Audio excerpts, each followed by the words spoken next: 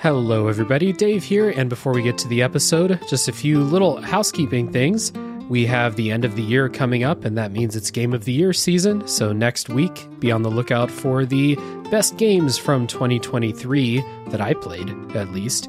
And over on Patreon, we will have the best non-2023 games. So if you want to hear that and support people named Dave, you can go to patreon.com/realdavejackson, like these wonderful folks: Chris Nelson, the Top 3 Podcast Crew, Zulgeek, Chris Copleen, Eric Guess, Rick Firestone, Nick Ficori, Jill, Soccer, ZNA, Cupcake, Kyle, Christian S., Matt aka Stormageddon, JD, Doug Leaf, Jason Emery, Rob Shack, Brian Skirsha, Randall, Jake Martin, Jenny E., and we're welcoming a new patron, Cade. Cade, welcome to the VIP, my friend. If you'd like to be like these fine folks and many, many more, you can head again to patreon.com/realdavejackson. Any and all support is always appreciated. And with that being said, let's blitz.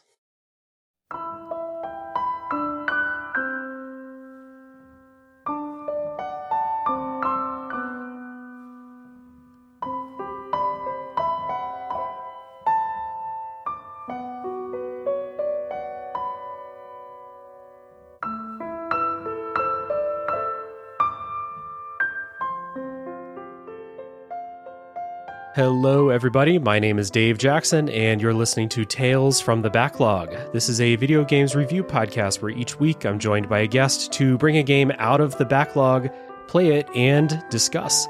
I've got two wonderful guests with me today. Both are Blitzball superstars and hosts of the Lightning Strikes Thrice podcast, Ryan Batie and Chris Taylor. Welcome to the show. Hello. Yeah, thanks for having us. This is not Ryan's first time on the show. Ryan was a guest on, we talked about Tunic before, and we did that wonderful discussion about whether video games need to be fun. And this is Chris's first time on the show, and what a game for both of them to come on. Today we're talking about Final Fantasy X, which is an RPG developed and published by Square for the PS2 in 2001, and has since been remastered and released on pretty much everything since then. This is the fifth Final Fantasy game to be featured on the show, alongside Final Fantasy VI, 9, 16, and the GOAT, Stranger of Paradise, Final Fantasy Origin. Noted Game of the Year, Stranger of Paradise. Oh, yeah. The Game of the Year every year. That's one of those, what did it come out in 2021? It's the Game of the Year every year since 2021. Mm-hmm. That dubstep drop at the end of the battle music in that game is really good. I think most things about that game are really good, unironically. Great game. If you are listening and you've not played Final Fantasy X, the spoiler policy is the same as every episode of the show. We're not going to spoil the story for you. We're not going to talk shop too much in the non-spoiler section. There is a timestamp down in the show notes for when the spoiler wall in this episode is. So if you want to get out and avoid the spoilers, that will be the time to do so. So we have some elevator pitches for Final Fantasy X to try to set this up. I say that this is turn-based combat so good that the Final Fantasy franchise decided to stop doing it entirely. And it also has a really cohesive and creative story. Ryan, what would you say? Mine's real simple. Would you like to play the most holistically complete JRPG? Hell yeah. And Chris? What if I told you that you could spend 30 hours participating in an elaborate trolley problem? I think we've got all kinds of pitches for all different kinds of buyers up here at the top of the show. How long to play Final Fantasy X? This is not my first time playing it, so keep that in mind with my playtime. I played this on Switch with the remaster. It took me 35 hours this most recent time. I did not do a whole lot of side content this time. Kind of been there, done that. How about you all? How long would you say a playthrough takes you the way you play? So the first time I played this, I was really obsessed with doing all of the side content, and I learned that the original PS2 time counter, I don't know about the remasters, but the original PS2 time counter stops at 99 hours, 99 minutes, 99 seconds. But if you do a main plus some extras, it would probably be about 45-ish hours. Mm-hmm. Yeah. Or you could spend like 350, 400 hours. Easy. Easy. Got to get them stats up. If you're the type to max out the sphere grid for every character, do all those arena monster fights and all that stuff. The best part is you don't even max out the sphere grid, because what you do is you just teleport everyone to the same place and delete about 150 nodes and then just replace them with +4s. Don't even bother to going around. Going around, chump shit. Shit, this is advanced sphere grid technique here on Tales from the Backlog tonight. Let's get the show started with our histories with the Final Fantasy series and this game in particular. Now, Ryan and Chris are the hosts of a dedicated JRPG podcast, so I have a feeling that y'all have some history with the Final Fantasy franchise, so I will kick it to you. Chris, how about you? Give me Never heard of it. All right, moving on. Ryan. Now, Chris, give us your history with Final Fantasy and this game in particular. Final Fantasy I've played all of them. Learned to read playing a bunch of JRPGs. Final Fantasy X I got for like my 13th birthday party. It's good stuff. Yeah, we had a short-lived newsletter for the Pitch Drop Network that Lightning Strike Thrice is on, and I got to edit a really great piece from Chris about Final Fantasy X. So that's great. I don't know if there's a Oh, right. Yeah, you can subscribe to our Patreon, pitchdrop.cash, if you want to read that and learn more. It's good.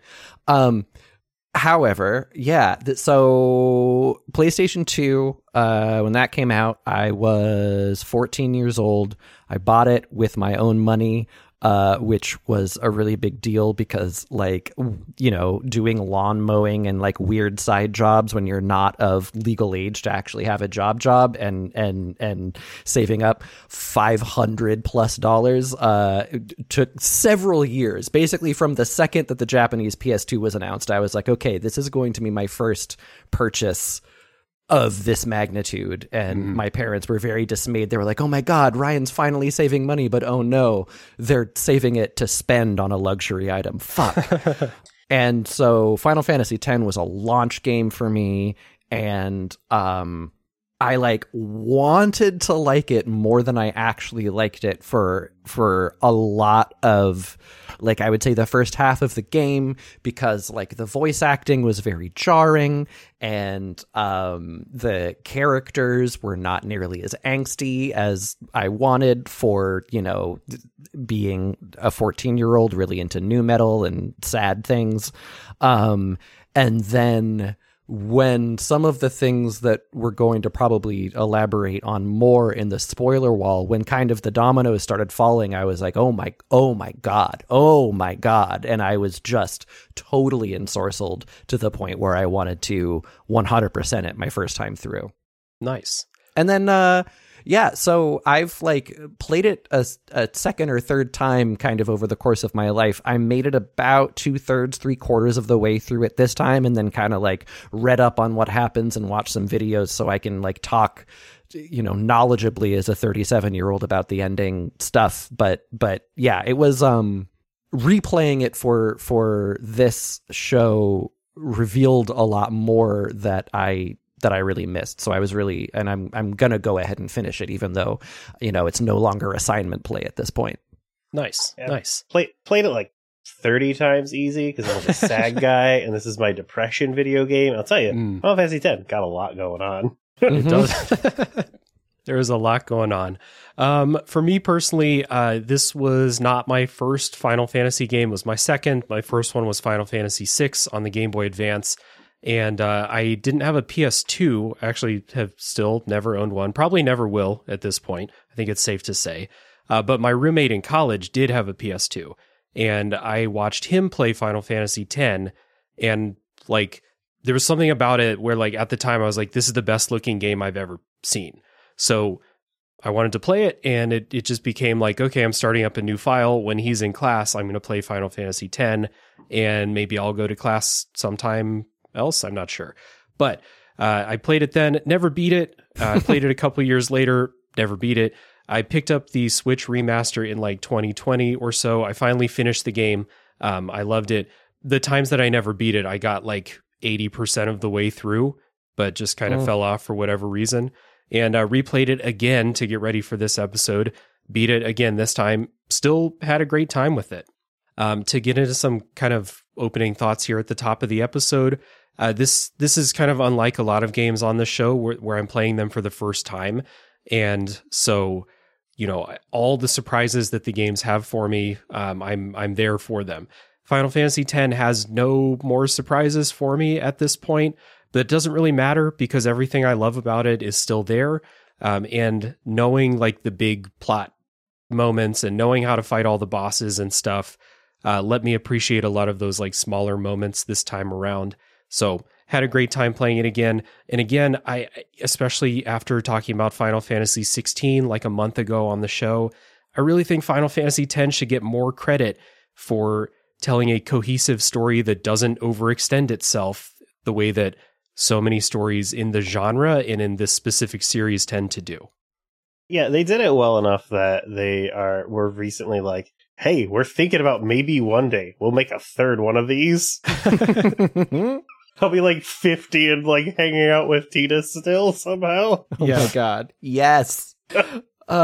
Yeah, I'm similar. Like I know so many of the broad beats, but like you, Dave, I was really taken with a lot of the smaller moments and details and stuff that's like, oh wow, they actually thought of that. Oh wow, that's in there. And it was a genuine surprise how much that really like colored my view of Final Fantasy X, because, you know, when it was in Nebulous Memories, it's a lot of the big moments, a lot of the big fights.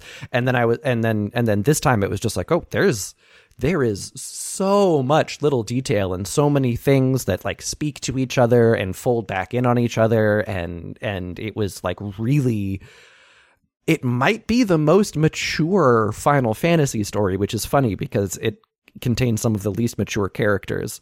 But also, if you are a fan of like this style of game, it's still just fun to play. Like it's still just a good game. And like, there's a lot in it because it's, to me, the big defining feature is like, as a game where nobody said no ever. And if somebody said, hey, I have a cool idea for something we could put in the game, I'm like, absolutely, stick it in there, whatever. Tidus, you want Tidus to have like 30 unique lines for when he uses Flea? Go for it. I guess another thing we can just kind of mention at the top, not that it really affects this game a whole lot, but have both of you played 10-2? Yes. Okay. I have not. And part of the reason I wanted to play 10 again is because I'm planning on playing 10-2 soon-ish for the first time. Looking forward to that.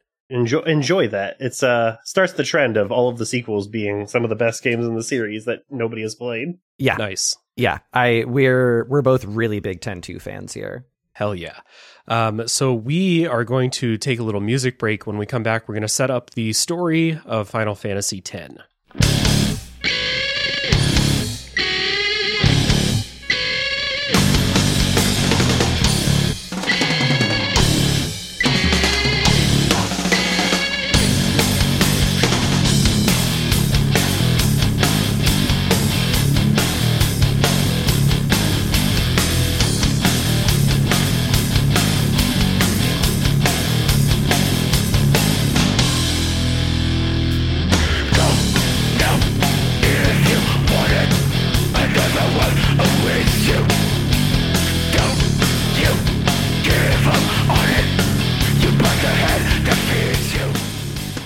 So the game opens in the high-tech city of Xanarkand, where the player protagonist canon name is Tidus. I always pronounced it Titus because of the water theming of the game. It makes so much sense. It makes so much sense. Why would they not do it? But and then they made Kingdom Hearts and ruined it. This was because I played this when I was already a proto-weeb who had been like forged in the fires of the Eris-Aerith debate. I knew how Japanese vowels worked. And so I knew that it couldn't be Titus. Mm-hmm. And so that I agree. Titus makes all the sense in the world as a name. But Yep. I've been a long time Tidus head. Yep. It's unfortunate learning that I was wrong the entire time, but hey, I'm an adult.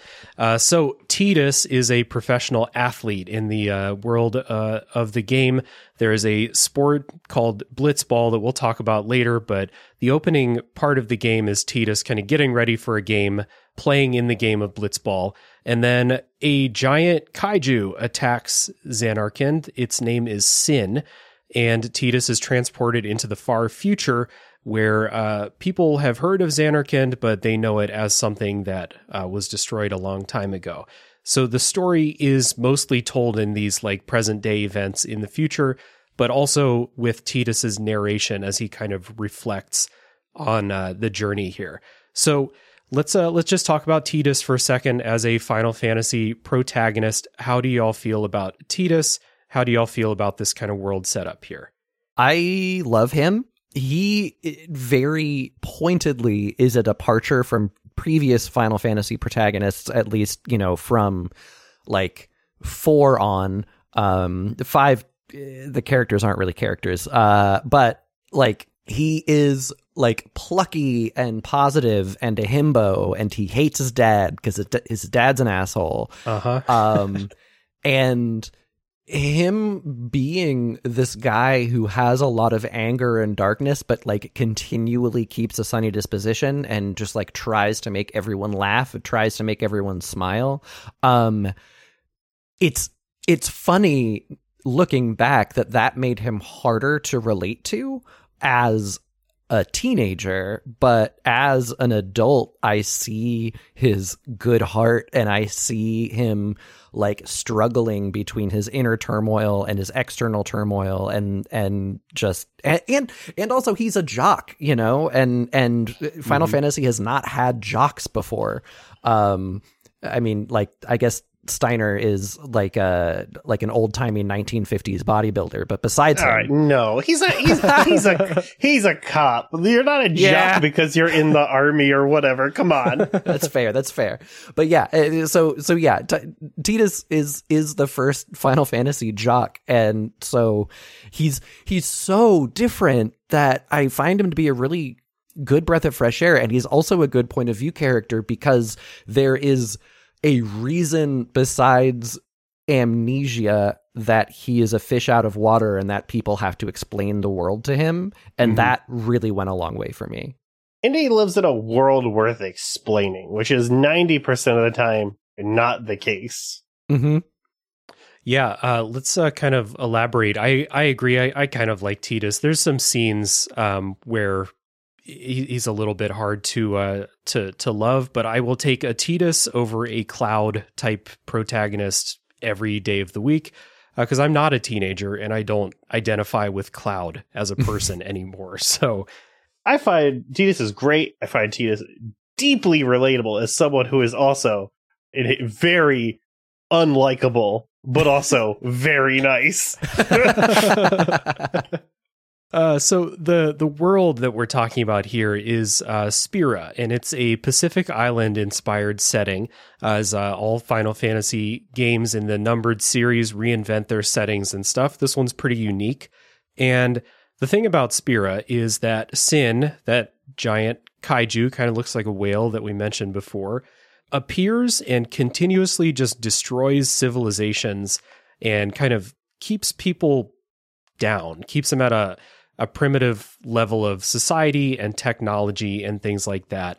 And this cycle of destruction wrought by Sin is the basis of the religion in Spira, which believes that Sin's destruction is the atonement that people must pay for relying too much on technology in the past and to shy away from using it too much. So, Chris, you said that this is a world worth explaining. I agree with you. I think the concept of, number one, of Sin, and number two, this kind of Pacific Island setting, but the formation of a dominant religion around a kaiju that repeatedly attacks you is really fucking cool. Yeah, and they hate the computer as much as we do, which I think is great. Can relate, yeah. Yeah, when I called Final Fantasy X the most like holistically complete JRPG, a lot of what I meant was that it felt like every piece of the world they built and the character's place in that world was considered. A lot of, and we're going to get into this in just a second, but like a lot of JRPGs have religion and God as overarching world things. A lot of JRPGs have a bunch of a party who needs to travel across the world and do little odd jobs for different people in towns as they go.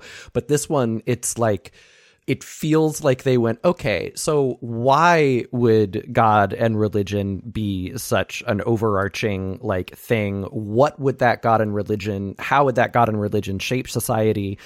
The party members have a reason to visit all of these towns. Like it feels like everything about the world is considered.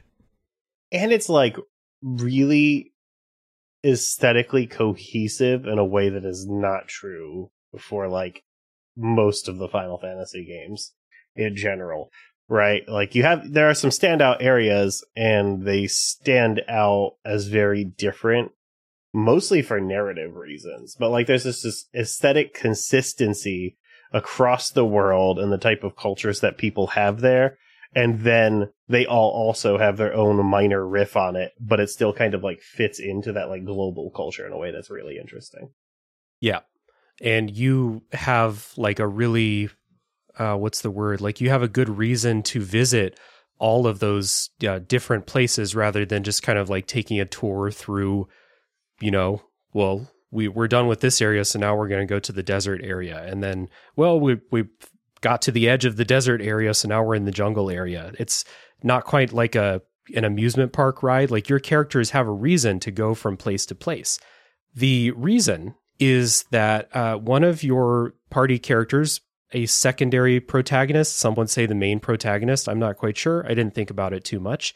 Yuna is what's called a summoner. And she is on a pilgrimage to go to these towns and visit these temples to gather power, to gather the classic Final Fantasy summons, the Aeons that they're called in this game, to hopefully one day get the final Aeon and defeat Sin. That is her purpose, and that is the purpose of everyone else in the party. They're her guardians, so they're just there to protect her, basically. So what you're doing in the game is you're going from town to town, following this pilgrimage that Yuna is on, and hijinks ensue along the way, but that's basically how it's set up. And like narratively, you don't need all these guys. What you're really doing, right, is like you're hanging out and protecting Yuna while she does like Stations of the Cross to be like spiritually ready, which is cool. Mm-hmm. Mm-hmm. So the cool thing about this, and Ryan kind of touched on it, is that while so many Final Fantasy games, so many JRPGs use religious iconography or symbolism and stuff like that, but they're not ultimately games about that stuff. They're just there for theming and things like that. This is ultimately a game about a religion. And I think that's really cool. It's like the central thing that ties together everything that you're doing in this game is this religion, how people are dealing with it, how devout some of your characters are, how they handle the things that you're doing. It's really cool. Yeah, there is a reason that you might want to kill God instead of just God popping up and being like, ha ha ha, I've been controlling things. Exactly. Some of those other guardians in the party are worth talking about, at least touching on some of our favorites here. You meet all of your party characters relatively early in this game. You're not really picking up party characters in the last 5 hours of this game. So you meet your party characters, Wakka, Auron, Lulu, Kimahri, and Riku. Wakka is another blitzball player. Auron is a dude with a big moonshine jug and a giant sword and a limp arm for some reason, or at least he pretends. Lulu is use the scientific term, a big titty goth. Mm-hmm. Kimahri is an animal. I struggle to describe what Kimahri looks like in real animal terms. And manimal, Riku, please. A manimal. Okay, thank you. And Riku is she is a member of this other race called the Albed, who use a bunch of technology, and Wakka fucking hates the Albed. Yeah, I'll try my hand at Kimahri. he's a blue lion with horns, or at least his race has horns and his have gotten cut off. Right. Imagine if it didn't, though, and trying to take Kimahri seriously with like the full, because Kimahri's got like a cool horn and it looks like it curves a little bit, and you're like, that's gonna be sick. And then you see some other guys and they just have enormous unicorn horns. Yeah. Like the iconic summoner hat. And I'm like, I'm really glad that Kimahri, I'm sorry that this was bad for you, but I'm glad you don't have a horn like that. So what do we think about these supporting characters in here? Because these are the people, you meet them very early in the game and you are with them for the entire game. So you really get to know all of these characters pretty well. How I feel about them is complicated because I like them all in the context of this game because they each have their own shit that they're dealing with and, you know, own personal like demons to overcome. And they also have interpersonal conflict within the party for good reasons that once again tie back into the world. I will say I've got two kind of like boiler, you know, like high level things about two specific characters. The first is that Auron, I've been poisoned a little bit since digesting Berserk after Final Fantasy X. And Auron is like literally just guts from Berserk plus wandering drunken master from from, you know, other various Japanese media. He's those two things put together, and then they give him the personality of an aloof asshole. Waka is really interesting because number one, he's voiced by John DiMaggio, and so you can, if you know that, you can hear both Bender from Futurama and Jake from Adventure Time in Waka now. But also, Waka's racism makes me hate him so much more now than I did when I was a teenager first digesting it. And I have a hot take that Final Fantasy being released in the US after 9/11 might have made some of his like weird, like very specifically like anti-Middle Eastern racism, because the Albed are Middle Eastern coded, like not feel as horrific to a 14-year-old who had just kind of like lived through 9/11. It, you know, that's on teenage me for not realizing how fucked up that was. But I don't think that Square intended for his racism to hit as horrendously as it ended up hitting for me this time. Yeah, it does. But I think it does combine with the other ways, because Waka is also like the most religious person you hang out with. Like more than Yuna, like Waka does like winds up embodying like a more modern type of guy, which is like the low information conservative media consumer is like Waka's vibe now. Yeah. So like Waka is a super racist, but he does just morph into a different kind of guy, and he fits like really well in that role, and that role fits really well in the kind of story they're trying to tell anyway. Because like I think a big thing I like here that they don't necessarily hit on is all of your characters have various relationships with religion, or the way that religion touches the world, and they all like, none of them are really in it except for Yuna, which is why she's like the big protagonist, and the way they face in at it and all these different facets is like really interesting. So like I think it's good that there's that kind of guy there, but it is kind of bad when he talks a lot. Yeah. He makes really dumb noises. It seems like, I don't know, every third time he opens his mouth from like maybe like the 10-hour point of the game that he's saying something racist, especially because you have an Albed in your party, and he's just, even when faced with overwhelming information that the Albed are not evil, he's just like, nope, fucking hate him. Yeah. Has the word shifty ever been used and have it not in a non-racist context? Because Waka says shifty a bunch of times. I realized we didn't really talk much on Yuna, though we just brought her up as kind of the person who's actually in the religion. She's the one doing the stuff. So as kind of a secondary or like co-protagonist here, how do we feel about Yuna as a character? Yuna's not very good to me. So I appreciated her more this time around because I feel like the game does a good job of portraying like the weight of expectation and responsibility that are on her shoulders. And you can see why people would want to rally around her to protect her on her pilgrimage. But I do kind of feel like beyond those two things, she's the most generic of all of the characters. Or yeah. Yeah. She's good. She's a good person, but not a good plot actor when it comes to like being a character. You know what I mean? Like she's like a well-sketched human being throughout the course of the game, but not interesting as like a mover and shaker in the same way the rest of your party can be. Yeah, she's very kind of matter of fact about what she's doing and things that you learn about her pilgrimage and the, like you said, the weight of expectations, but also like how she knows things are going to go lends her, I think, a bit of quiet confidence and kind of acceptance that I think is really good.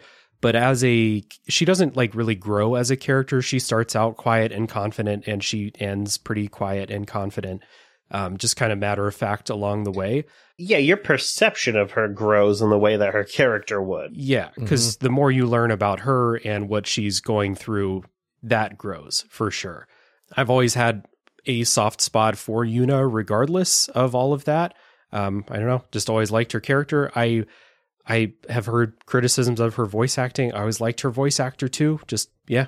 Yeah, I do. Eventually, not, in the appropriate section, I want to camp out on the voice acting a little bit because it's very divisive. But we can go on it now if you want to.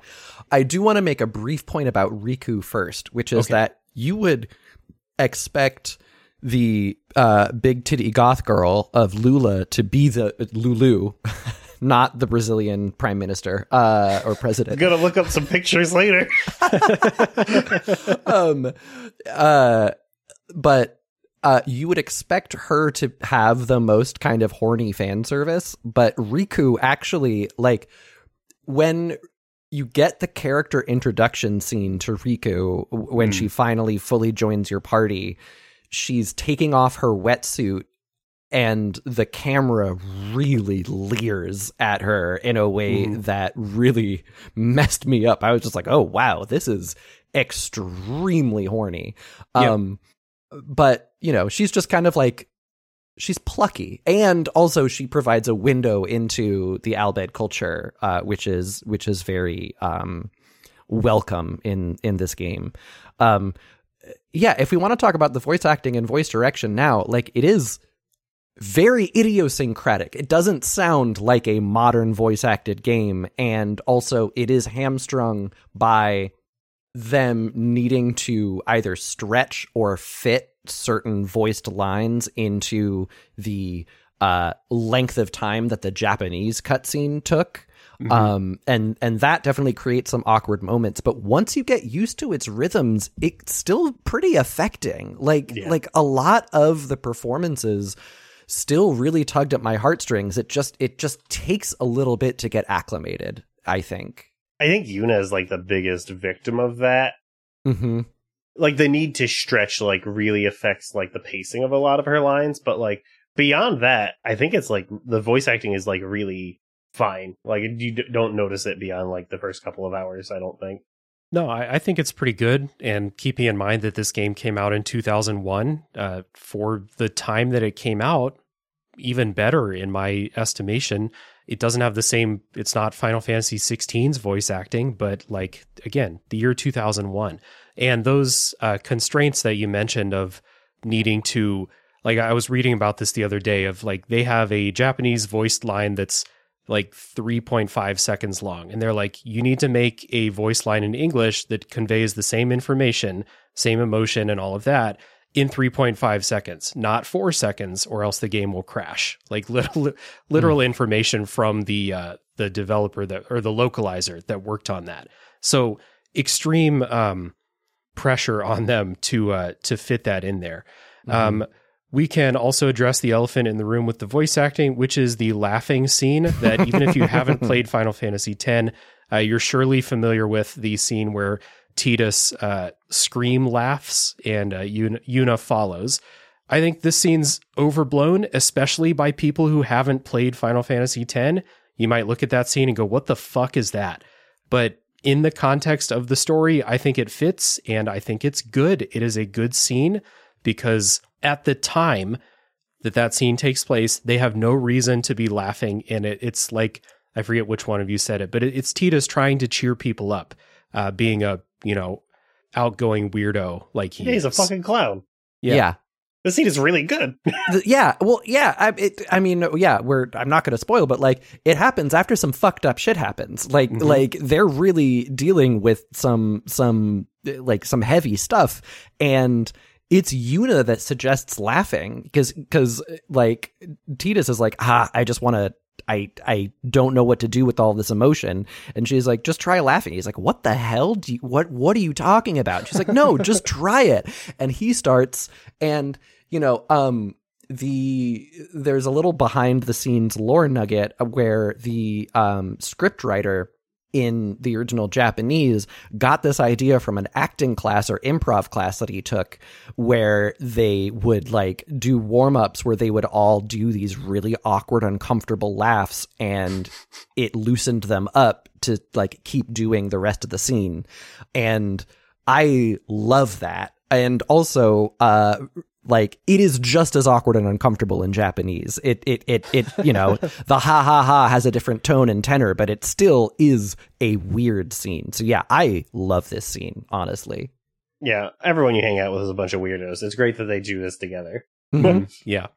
The group does have a really great dynamic together as a group, I think. Like there are some scenes late in the game where like some heavy shit's going on and they're hanging out together as a group, and I think you can feel the chemistry between them. Sometimes Tidus feels like the odd man out in that, but he is also from literal thousands of years in the past. So give him a little bit of a break for that. But I do think that the group works together really well. And I think that the pairing of Tidus and Yuna is a fairly good video game, like growing romance that you can tell from the first hour that they're together, that's where this is headed. Yeah, you can see why they might like each other instead of just plot reasons for them to have to like each other. Mm-hmm. Well, the really good reason for them to like each other is like spoiler wall stuff. Mm-hmm. Sure.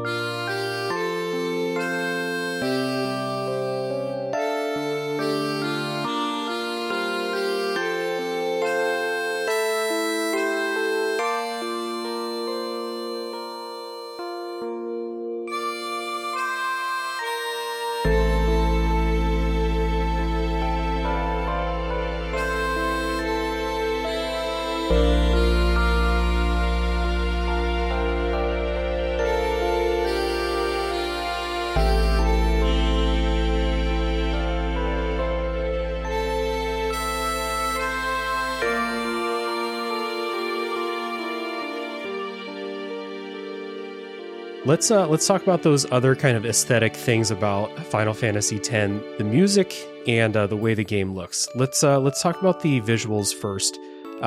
Like I said, at the time when I played this on PS2, this was like the best looking game I had ever seen. I think the remaster, I don't like the way that they smoothed things out in the remaster, especially the faces. The faces looked better on the PS2, which is something I would never say for most games. I don't like the remaster very much. Like, there's a lot of new music in it that I also do not like. Yeah, I'm really happy that the remaster has the option to switch back to the original arrangement of the music.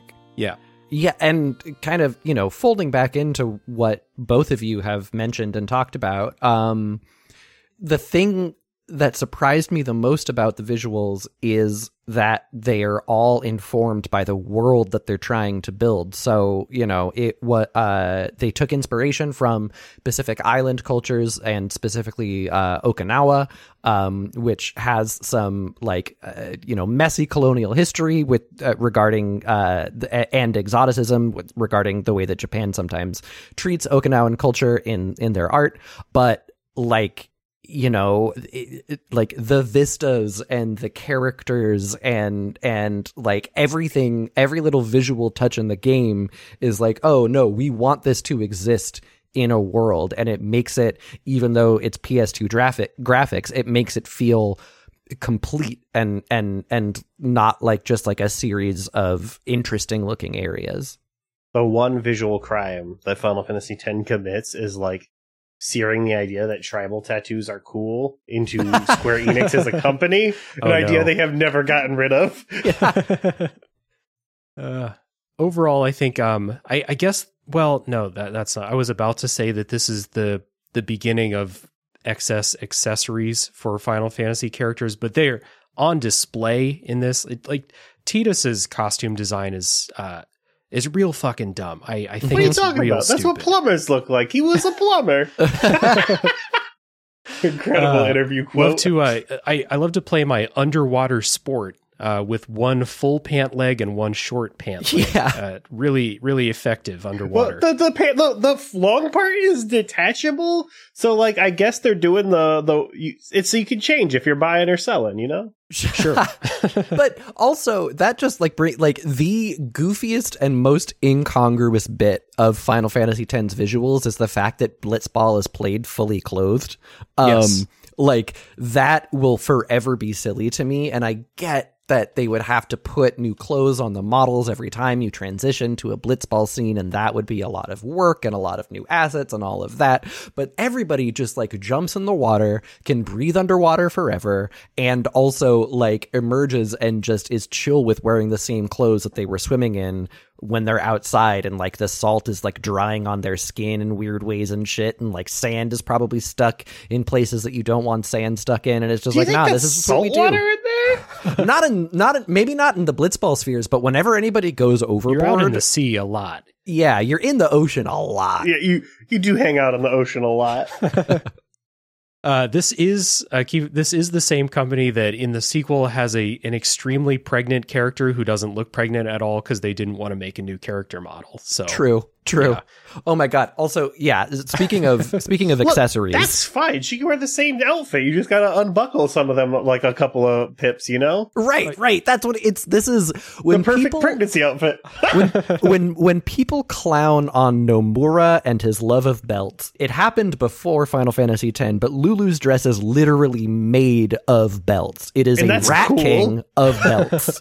It's cool. It's cool to me that Nomura is motivated out of spite. Because like the interview story is that that the people told him, "Hey, can you stop doing belts? They're really annoying to model and texture." And he was like, "I'll show you," and then made an entire dress out of them, and that rocks to me. Extremely Chris Taylor thing to do. Yeah, I love that. Yeah. I guess speaking of Lulu, like Ryan, you kind of mentioned the male gaziness of Riku's introduction scene, but the close-ups, the way that Lulu, like the end of a battle, Lulu's end of battle animation is to bend over, and her breasts are the only thing in the game that has jiggle physics, as far as I can tell. It just doesn't quite sit right with me. But at the end of the day, like I said, that is who Lulu is. So I guess, I don't know. She is like, if you talk to her in certain situations, you get a little background, and she is how do I phrase this? She is a sexual character, but those little animations were like, oh, okay, they put real work into this, like this specific thing.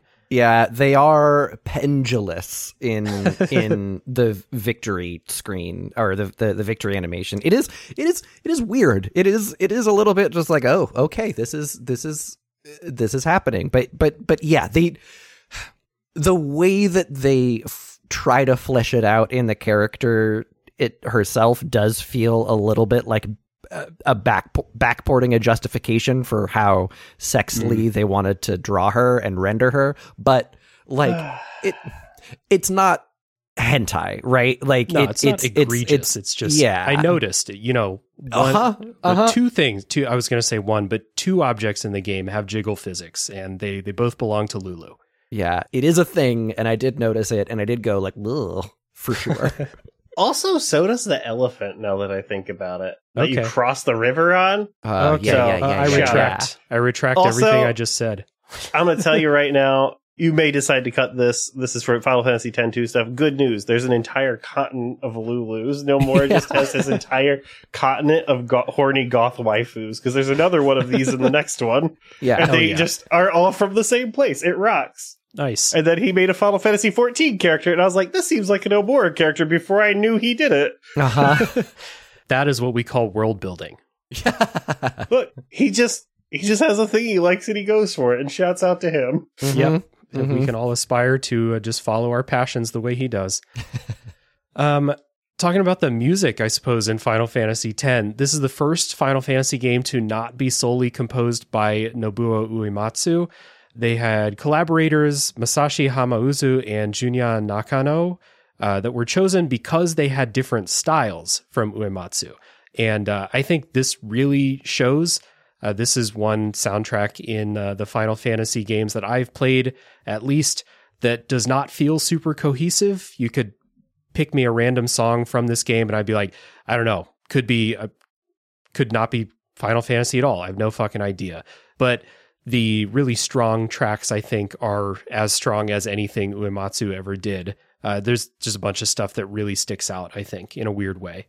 Well, there's like a training game for these other folks. There's like Hamazu's the 13 composer, and what's his name goes on to do a lot of work in 11.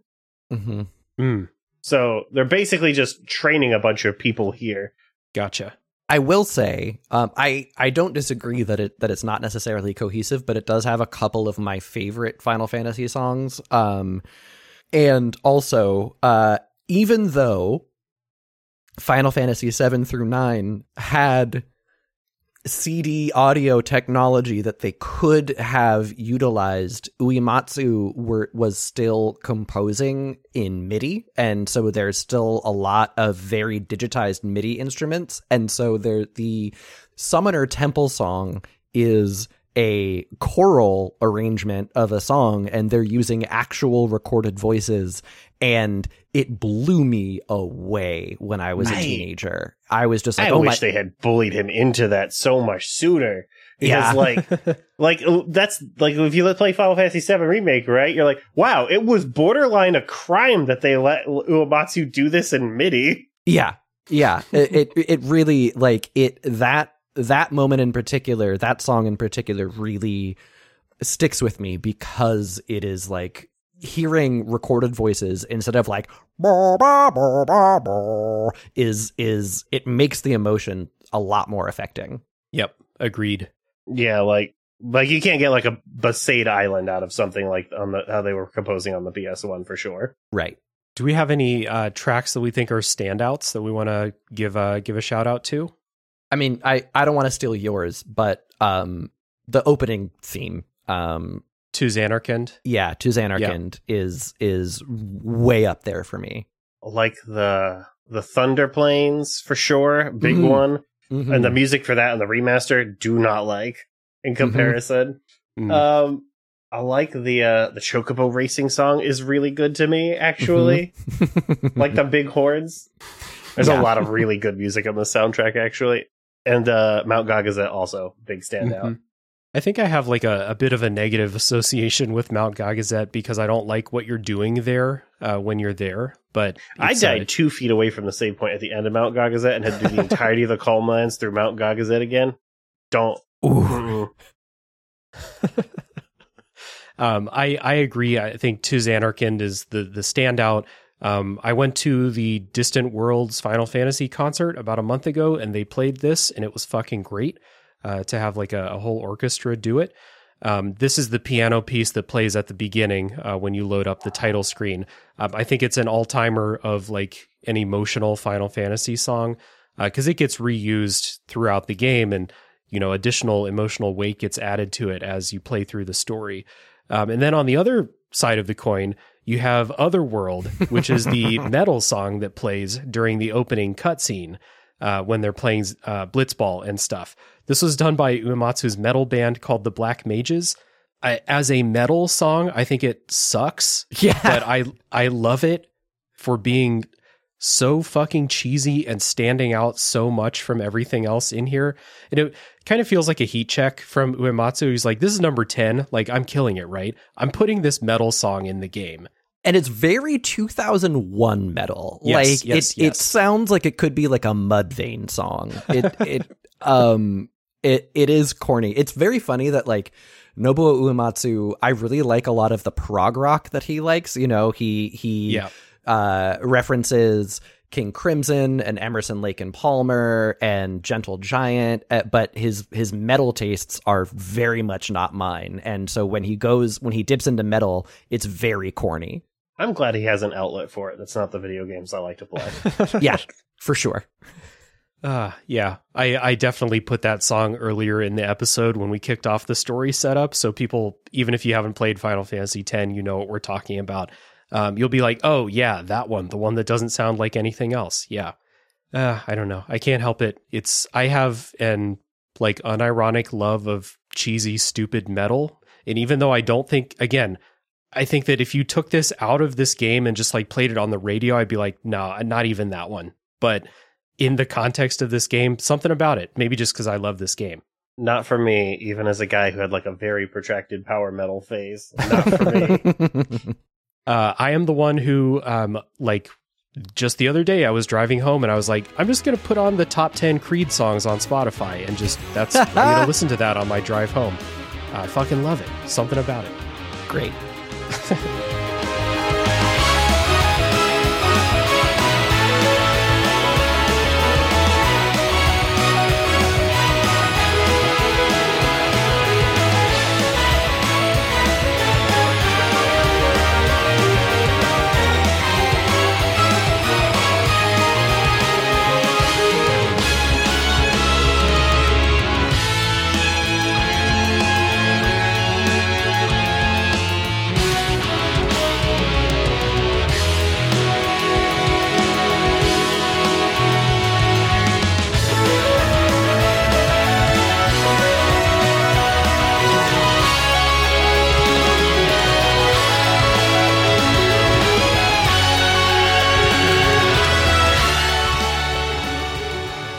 So let's talk about the gameplay in Final Fantasy X. I said in the elevator pitch, this is the last true turn-based combat in the series. As far as I know, I didn't play the 13 sequels, but I assume they're not turn-based because 13's not. So this is true turn-based. Also, it's not ATB like a lot of the games that preceded it. So you can sit and wait and think about the things that you want to do. And I think this is interesting because there are reasons why you would actually use strategy. That's like the number one reason why I think this turn-based combat system is good. It is because it is a turn-based system where you have a lot of strategic choices you can make. The most important, I think, is that they show you the turn order on the side, and you can do various things to manipulate the turn order. You can slow enemies down, you can speed yourself up, and maybe you're going to take turns with the enemies. Now maybe you can get 3 or 4 straight attacks before they get to act at all. This is, I think, the basis of strategy in Final Fantasy X is manipulating this turn order in your favor. I think it rocks. There's nothing new about it because this is how all of their turn-based games have worked. It's just the fact that they say this, they just show it to you is the big innovation, and that's all it took. Yeah.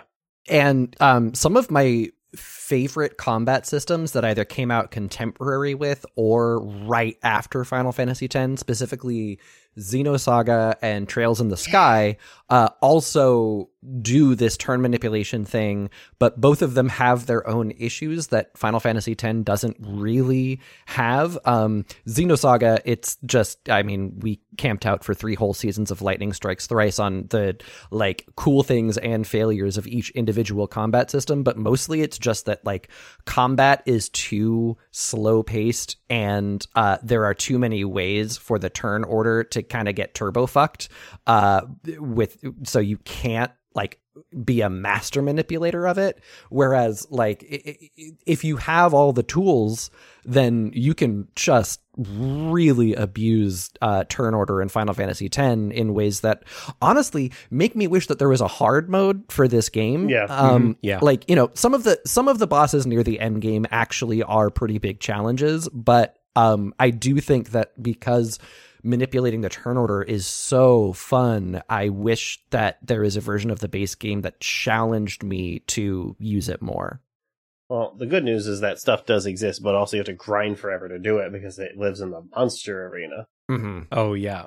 But what I think is cool about this is that they lean into this by giving you Tidus as your primary character. Like, you start the game immediately ready to manipulate the turn order, and he's the POV character, so you're most of the time playing him also. And it's really good that if you're going to surface the way that your game has always worked and say, just lean into, like, the manipulation aspect of it, because, like, he's just a time mage, which is cool. Mm-hmm.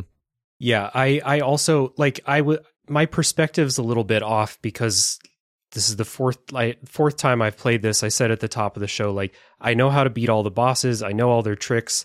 The game doesn't really have much challenge left for me, except the final boss, because I didn't do a lot of grinding before it. So that was a challenge.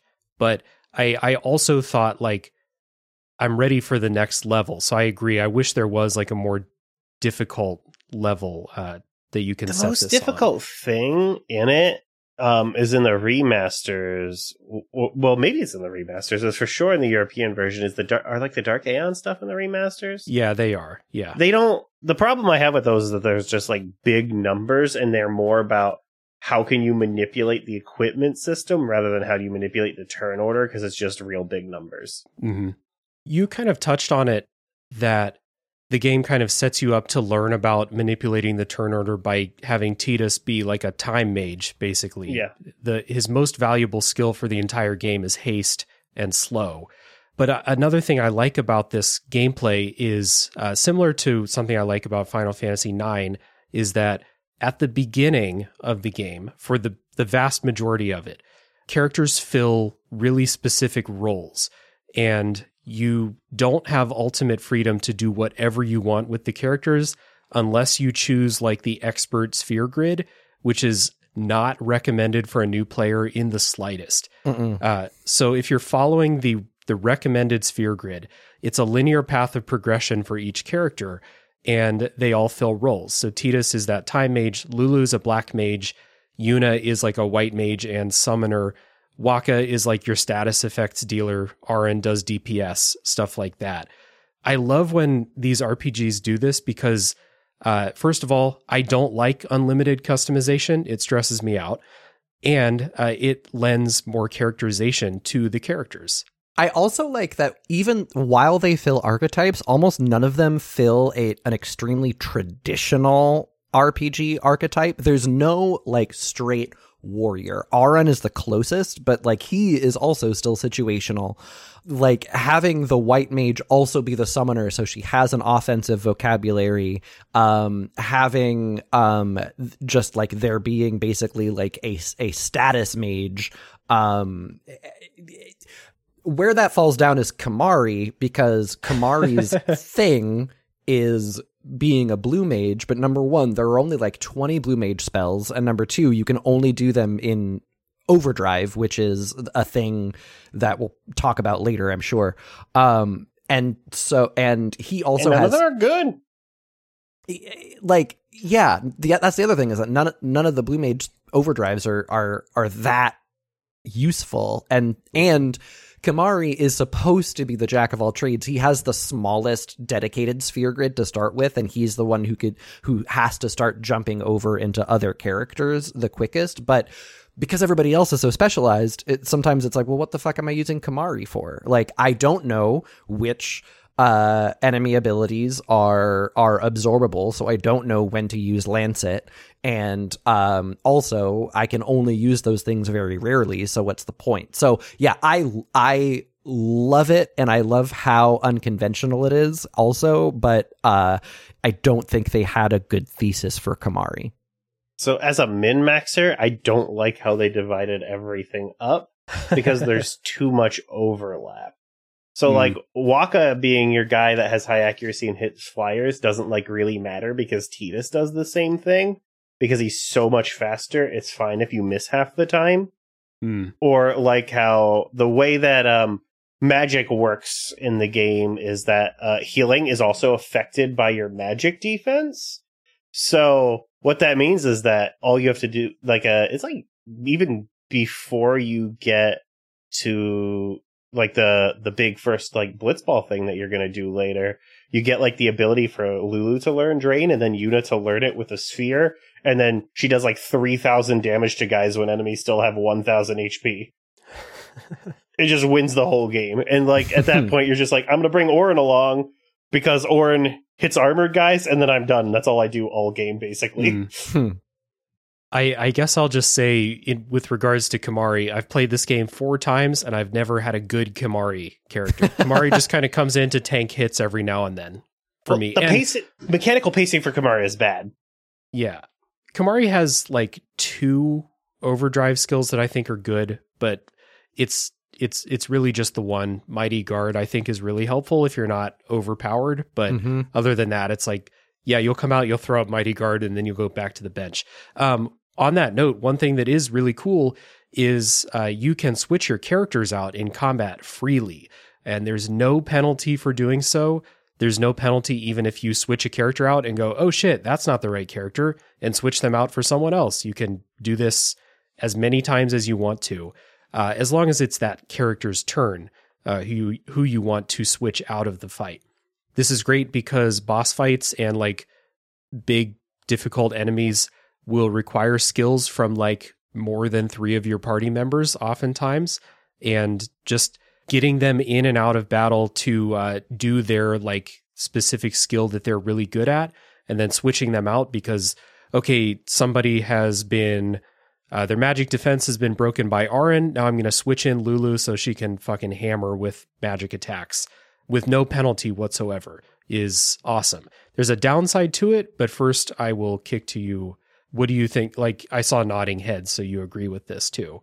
Yeah, and I most of my comments are going to be about the downside to it, but but also it is so nice to not waste a turn switching a party member out or not have to restart a battle to switch a party member out. Like, that rocks. That it's like the game goes, oh, we designed a battle system that is going to require a whole arsenal. It's not just press X not to die, even though it's relatively easy if you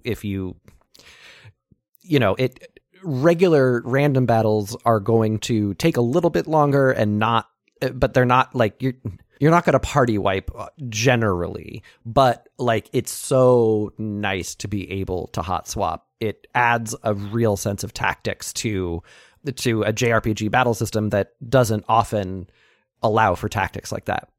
I wish they respected the equipment the same way though, because equipment does have a time penalty when you swap. And like we're talking about like these big mid-boss type enemies, they're there for you to manipulate the equipment around because they all have like very specific gear weaknesses you would apply, but they don't treat that in like the same way. I'll be honest, I've never swapped a piece of equipment the entire time I played this. I swap Waka's weapons out a lot. Ability spheres specifically are at a premium early in the game, but and I don't want to waste an ability sphere on Waka's ability that lets you just get an ability sphere from any enemy you kill. But you do pick up a weapon from him that will distill an ability sphere if you attack an enemy with him with that weapon. And so I would swap out to I think it's called the A ball, to snag an extra ability sphere and then swap back. The downside of this hot swapping system, I think that ties into it, is that characters only get experience and the AP, the ability points to move on the sphere grid, if they participate in a battle. It's Pokemon rules, basically. Ooh. So this game does have grinding in it, like required grinding sections, and it has a really annoying type of grinding, I think, where in order to efficiently grind, you need to make sure everyone takes a turn during every fight.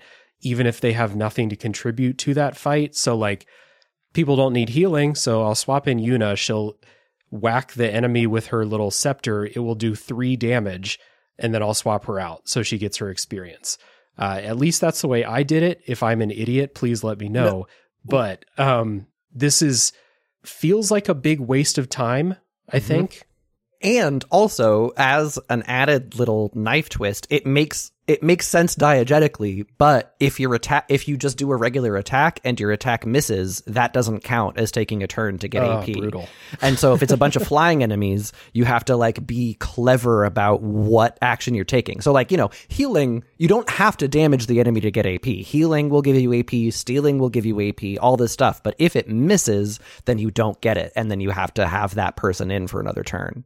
This is mechanically why everybody has a freebie action like cheer so they can come in and do this. Because like cheer is like 6 cheers is the equivalent of like casting like a mild buff. They're like really weak, but they're just basically there as mildly beneficial free actions. Yeah. They don't cost any magic or anything like that to do that kind of stuff. Yeah. It's also very, very funny story-wise to the idea of like Tidus jumping into the fight just to go, come on guys, you got this, and then jumping back out of the fight. Again, totally fitting with who Tidus is. Like, that's again, true. Love all of his flea lines, like, I gotta go, or you got lucky this time. Very good stuff. The other thing I want to say about this kind of like swapping and how it can really lengthen battles and slow battles down is this game is retroactively harmed by the remasters of the previous Final Fantasies that happened, because Final Fantasy X was seen as the fastest paced Final Fantasy battle system in forever because it wasn't tied to waiting for an active time battle meter to fill up.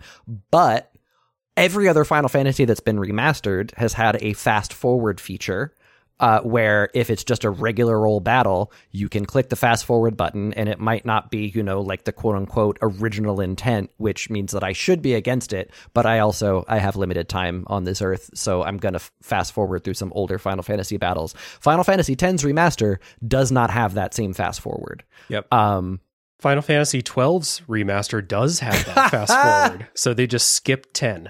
That sucks to me. I guess most of your time is like thinking time. At least haste speeds up all of your animations as much as it does your characters. It's very funny. Yeah. Yeah.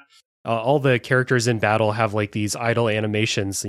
Tidus will like hop back and forth on his feet. Waka will do this weird fucking thing with his hand, but they do it at like double time if they have haste on, and it's Oren's, I'm like, my man needs a massage. Look at him. Let that shoulder go. I mean, he's carrying like a 3-gallon jug of some alcoholic liquid. That shit'll wear on your shoulders. You're just carrying it all the time. Mm-hmm.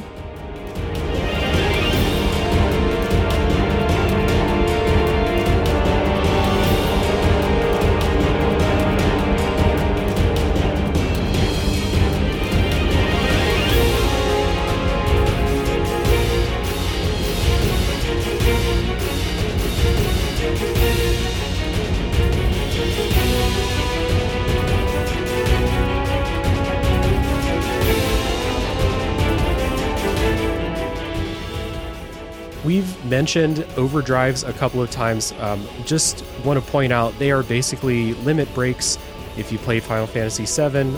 The thing that makes them stand out, I criticize the trance in Final Fantasy IX. I think those suck. Mm-hmm. The good thing about Final Fantasy X's overdrives is you get to keep them and use them whenever you want to.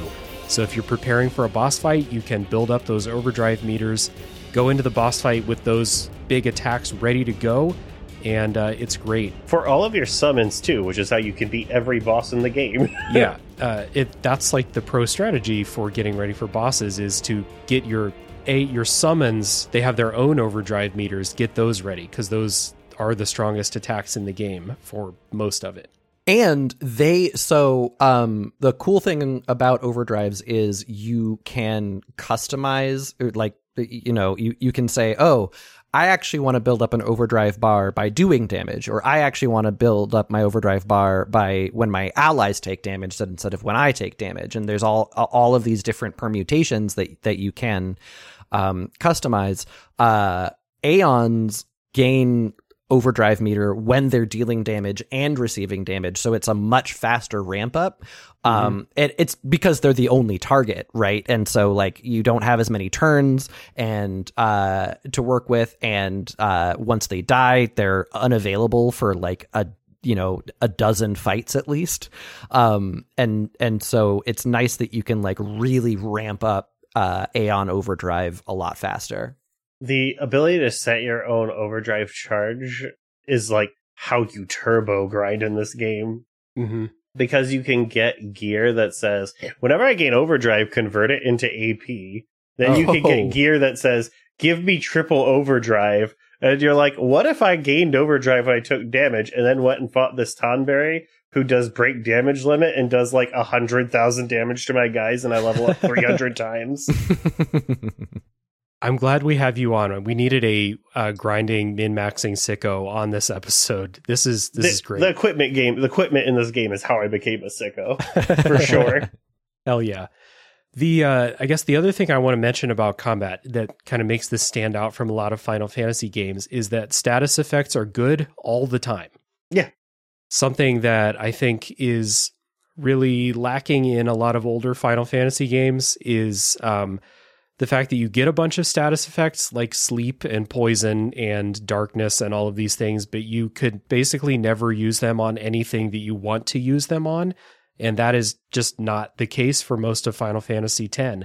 Big examples being that there are some formidable like late game bosses that you can and should poison to kind of chip their health down, which, what are you going to poison Kefka in Final Fantasy VI? Like that's not going to work.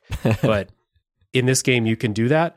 Brings back that trick where undead enemies are basically one hit killed if you use a Phoenix down or something like that. They abuse this against you, though, because like there's like this weird rule that doesn't crop up very often, which is like if somebody's petrified underwater, they just instantly die because they can't swim. And there's like 2 boss fights designed around this against you. And this ties into 2 different things that I really like. The first is that so your gear your gear doesn't give you traditional stat boosts that often. Instead, it's specialized into different abilities that are tied to that gear. And so there's a reason to keep a bunch of your gear and not sell it and swap it out situationally, but also if either you use Kamari's scan spell or you have a scope on one of your active party members' items, not only does it show their HP and their elemental weakness, like most Final Fantasies with the scan function, but also it sensor, not scope, but also it will give you a little hint like this enemy is vulnerable to poison or this enemy is vulnerable to darkness, and darkness when it can affect an enemy is so powerful because all of their attacks will miss for like 3 to 5 turns. Yep.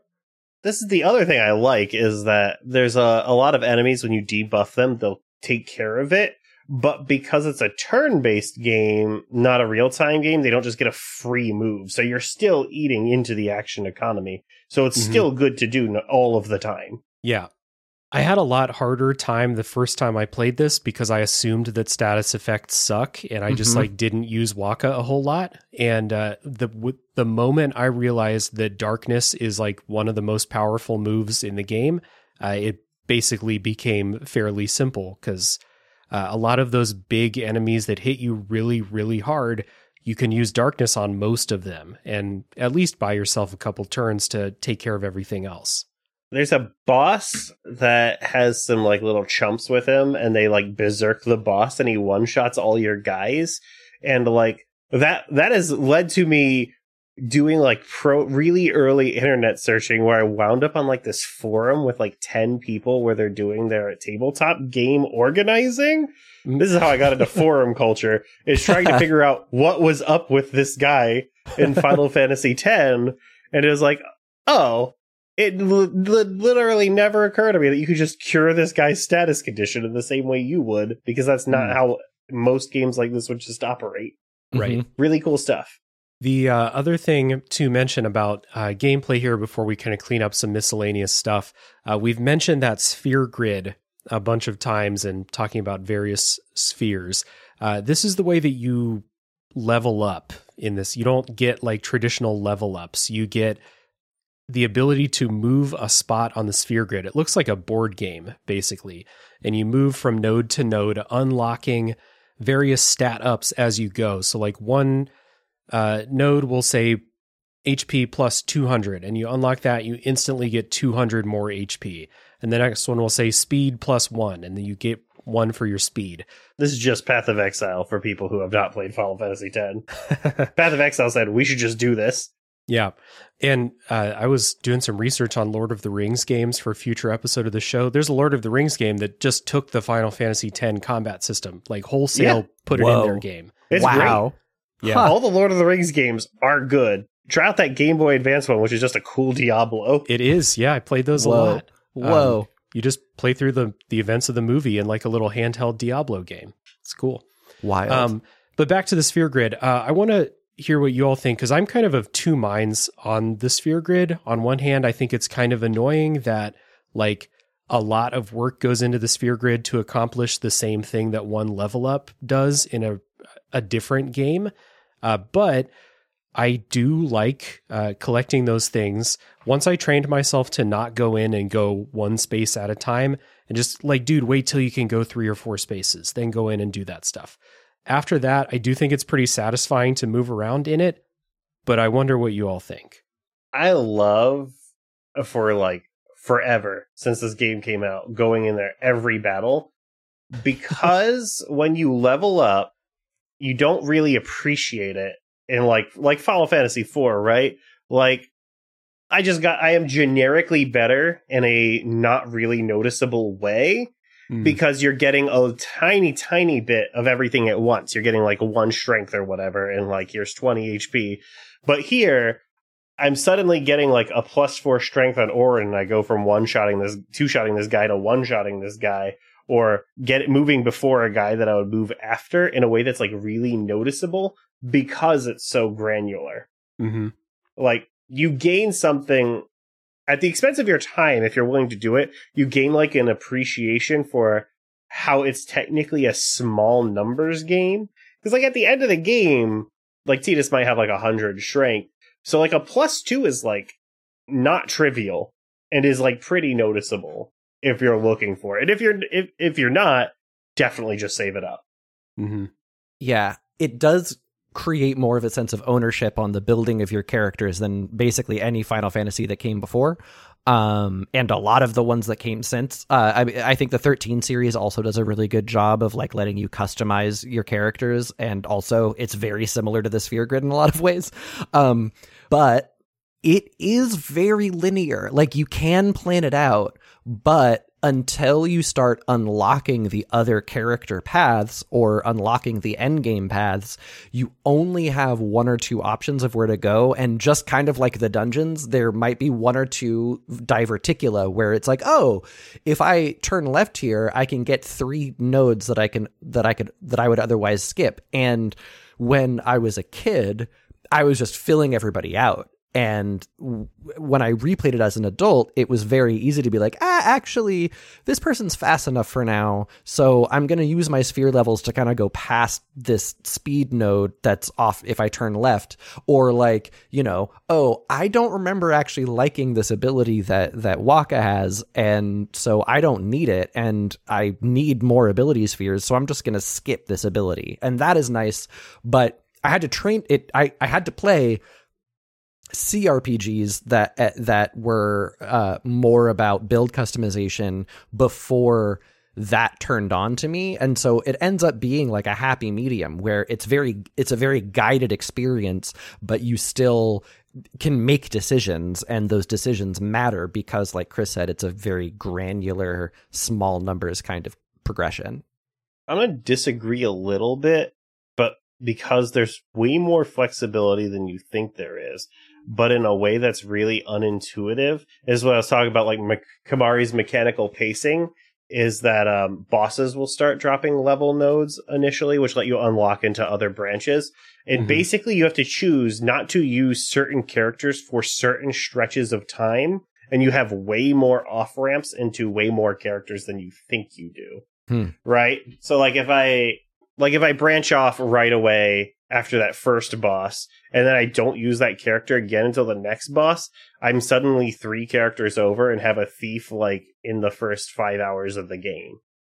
But you have to like basically know that, which is why I think it's a really weird compromise, and I think the expert sphere grid is a way better way of doing it. Yeah, that's what I was going to say. Like, there are ways to manipulate what you're doing, but you have to know what you're doing. Yeah. So that's for repeat playthroughs. And like you said, there is that expert sphere grid where it's like completely just, hey, build them however you want to build them. But if you don't know what you're doing, you'll probably royally fuck up your characters doing that. Also, I think that's too much. It's like in Final Fantasy 12 where you wind up with a bunch of identical characters because there's no guardrails put on at all. One definite good thing about the sphere grid, I think, is that you can see the entire thing ahead of you and you can follow the path that your character will be taking. So if you're grinding, for example, and you look 5 spaces ahead and you see, oh, Tidus is going to learn Hastaga in 5 nodes. And there's a boss fight coming up that just killed me or something like that. Then I'm just going to grind up. I'm going to get that skill. It's going to help me a ton in this boss fight. And it kind of like gives you a target when you're doing that, or just, look ahead and see, oh shit, Lulu's going to learn Flare at some point. That's awesome. And it gives you a little bit of a target in a way that like you can look up, when characters in RPGs learn new skills, but like in this one, you don't really have to. When I was a kid, I was like, why do you move backwards 4 at a time? Who would ever need this? And now I'm an adult, and I realize that 10 hours later, oh shit, I never got Dark Buster for Waka, and now I have to waste 20 levels going back to get the skill, and then going forward, because that's the one that basically always works, and I need that. Yep. It's an interesting style of progression. I still feel like you spend a bit too much time in the sphere grid as you're playing through the game, but I think like I can see benefits, as annoyed as I am sometimes that I'm like, wow, I'm in here a lot. It's kind of like like the Larian RPGs where I find myself doing inventory stuff like all the fucking time. And I have to just tell myself like, hey, you don't have to check your equipment every time you pick something up. You can do this every hour or 2 and you'll be fine. And the sphere grid was mostly the same way for me personally. Too much of a sicko. I want to check it every time. I want that. I want that it plus so badly. 1% efficiency.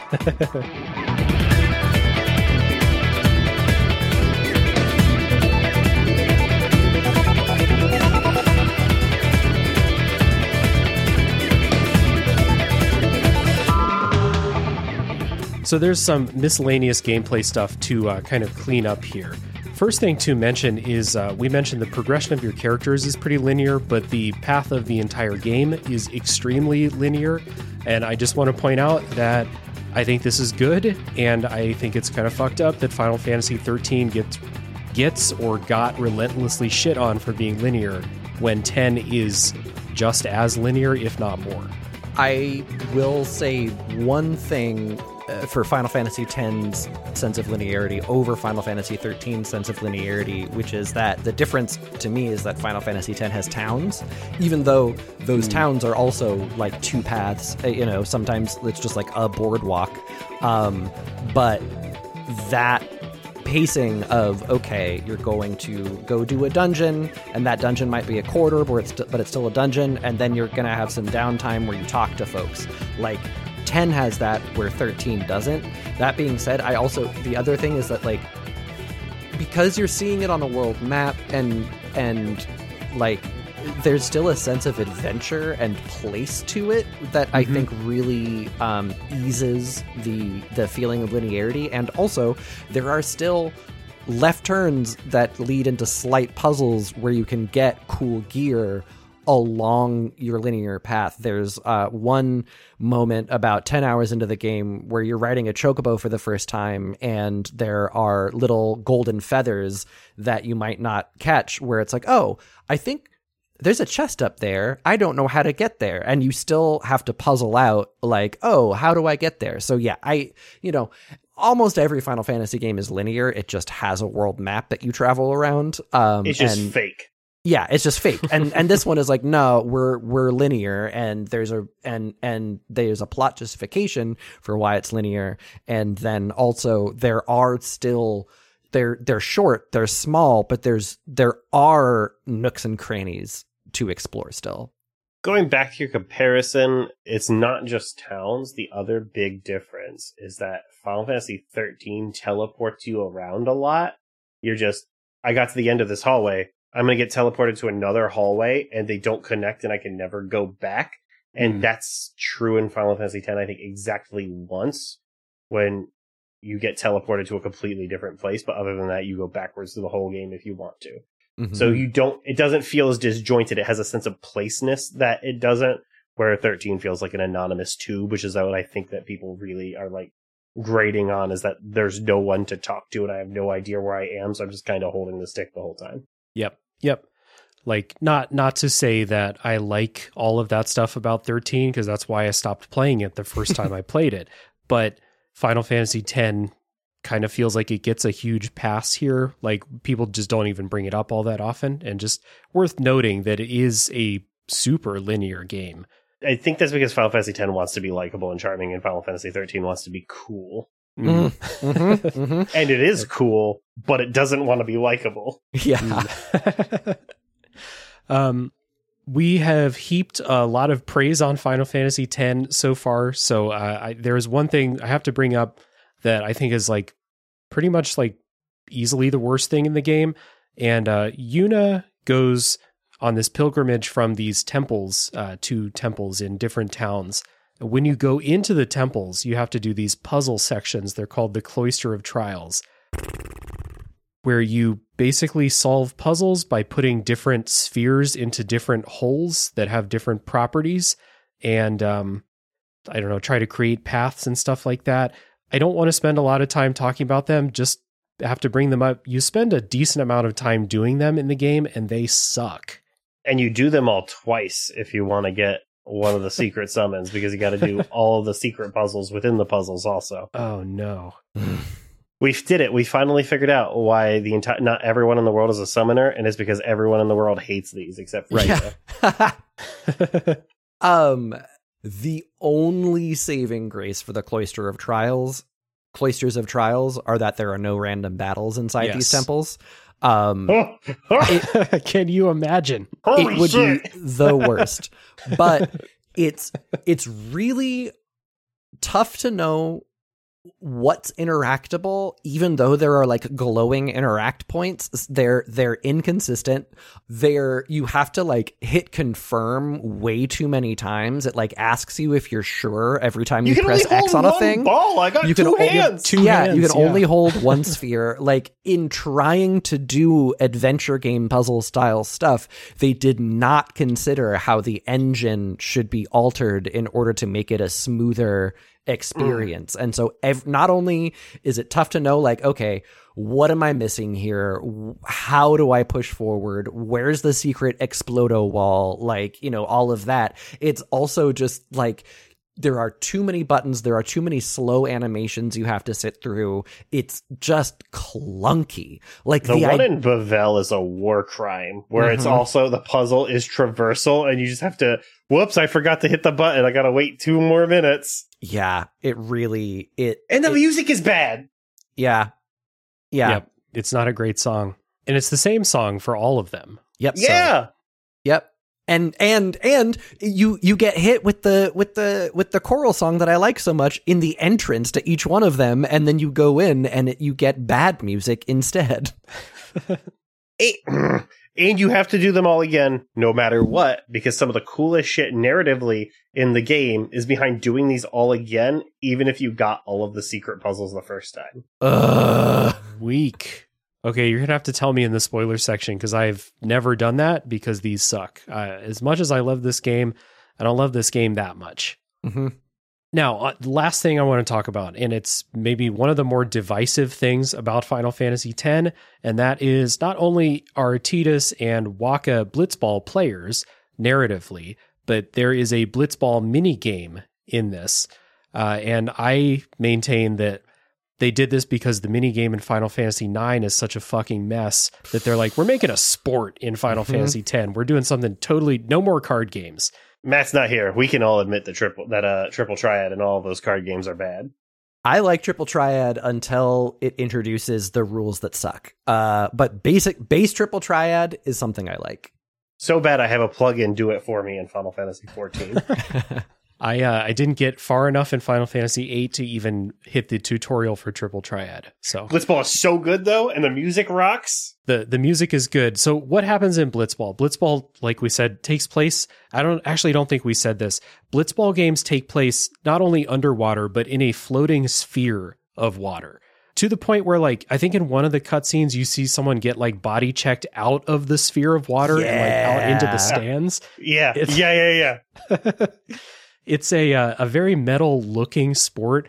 What you're doing, like when you play Blitzball, is significantly less cool, I think, but it is still, I think, a fun game to play. You swim around. It's kind of like a real time control, but then you can pause at any time to pass the ball to someone or to take a shot. It's like, I don't know enough about water polo to definitively say it's like water polo. It's like underwater soccer. Yeah, and it's menu based, so it's like menu based underwater soccer / rugby. Like it's rugby but with soccer nets instead of football goals. Right. And your players all have stats that determine, like, can they make this long pass? Can they survive being body checked by somebody? And skills that poison guys when they catch the ball. Yeah. You learn special skills, like there's a shot that if you get the QTEs right, Tidus can learn, where he basically takes out two people by hitting the ball at their face really hard and then taking a shot at the goal. That's like a third of their team you kill at once. That's crazy. It is. And to kind of wrap it all up before we talk a little bit about playing it, as you go through the game, you can meet the players from the other teams, and you can recruit them to come play on your team, which you should, because your players kind of suck. Mm-hmm. Oh, they're so bad. When you win the tournament, the cutscenes after are so good. Yeah, can't really talk about them right now, but I love that.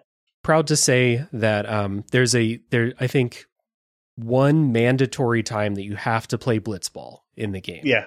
And it's a tournament. The odds are kind of stacked against you. Like I said, the players on your team, other than Tidus, are bad. But I'm proud to say I won it this time. I won that tournament, and it was a good moment. I spent 3 hours trying to win it, and then all I got was a stupid strength sphere. The reward's not great, but the satisfaction, that's the real reward. I've gone back and forth on Blitzball. I loved it the first time I played Final Fantasy X. Like the second to most recent time I played it, I was like, this sucks, actually. And then on this replay, I was like, wait, Blitzball is actually really cool. I love this. I am very ambivalent because I like it so much in theory, but a Triple Triad match takes 30 seconds. Blitzball has so much downtime, and so it takes a lot of time, and that bugs me.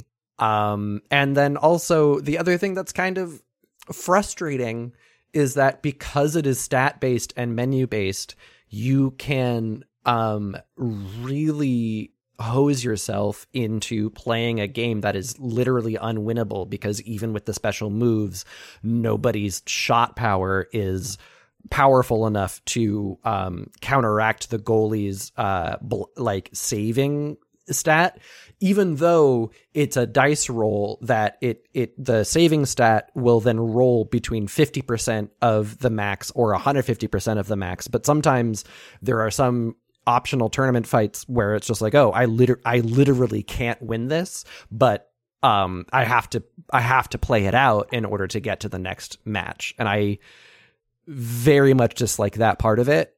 So if it had less weighting and there was a way for player skill to better augment character stats, I would be 100% all for it. I think it is definitely one of the better, like, long-running mini games in a Final Fantasy, but I also did not want to spend my time playing it this time. It's no coin game from 10-2, but it's really good. It does take a long time. You are right about that. Like it's like 15 minutes a match, easy. Yeah, you can play Blitzball at any save sphere, and it is a commitment to say, oh, I am actually going to sit down and play some Blitzball now. Your save spheres also just look like Blitzball-like spheres, which is really good to me. Yeah. And we didn't mention at the beginning, but like Blitzball is like football in the US, but like probably more ubiquitous in this world. It's feels, the only sport. Yeah, it not only does it seem like it's the only sport, it's the only like source of happiness and entertainment in this world at all, I feel like. Yeah. And also, like American football, it ties directly into the nationalism industrial complex. Like they use Blitzball as the opiate of the masses and as propaganda a lot. Yeah, the Pope, who is the president, shows up to like do the opening ceremonies. Yeah. I will say, so my sister was a sociology major in undergrad, and she wrote her big senior thesis on the sociology of Seattle turning into a baseball town in the mid-90s. And that made Waka's speech early in the game about how sports are actually really good for the community and really like help instill a sense of place and a sense of belonging to each town really hit for me. Like, I don't like Waka. I think he's a racist asshole, but he's right about sports. Mm-hmm. Oh, it's interesting that you like that when Waka says we should all band together in opposition to everyone from everywhere else. Interesting.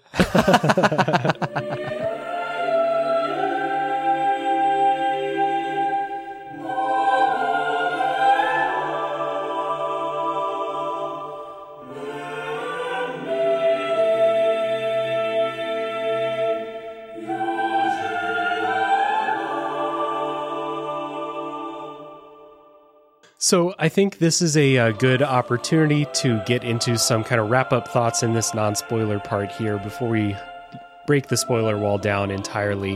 What we do in this section is we just kind of, sum up our thoughts if we have things to say and answer the question, who would you recommend Final Fantasy X to?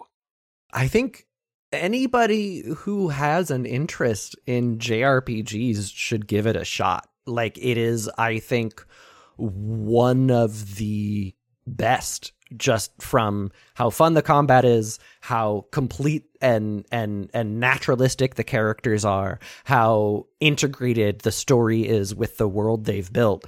It's not my favorite JRPG, but I think it might be the platonic ideal of the genre. Yeah. I can't think of one.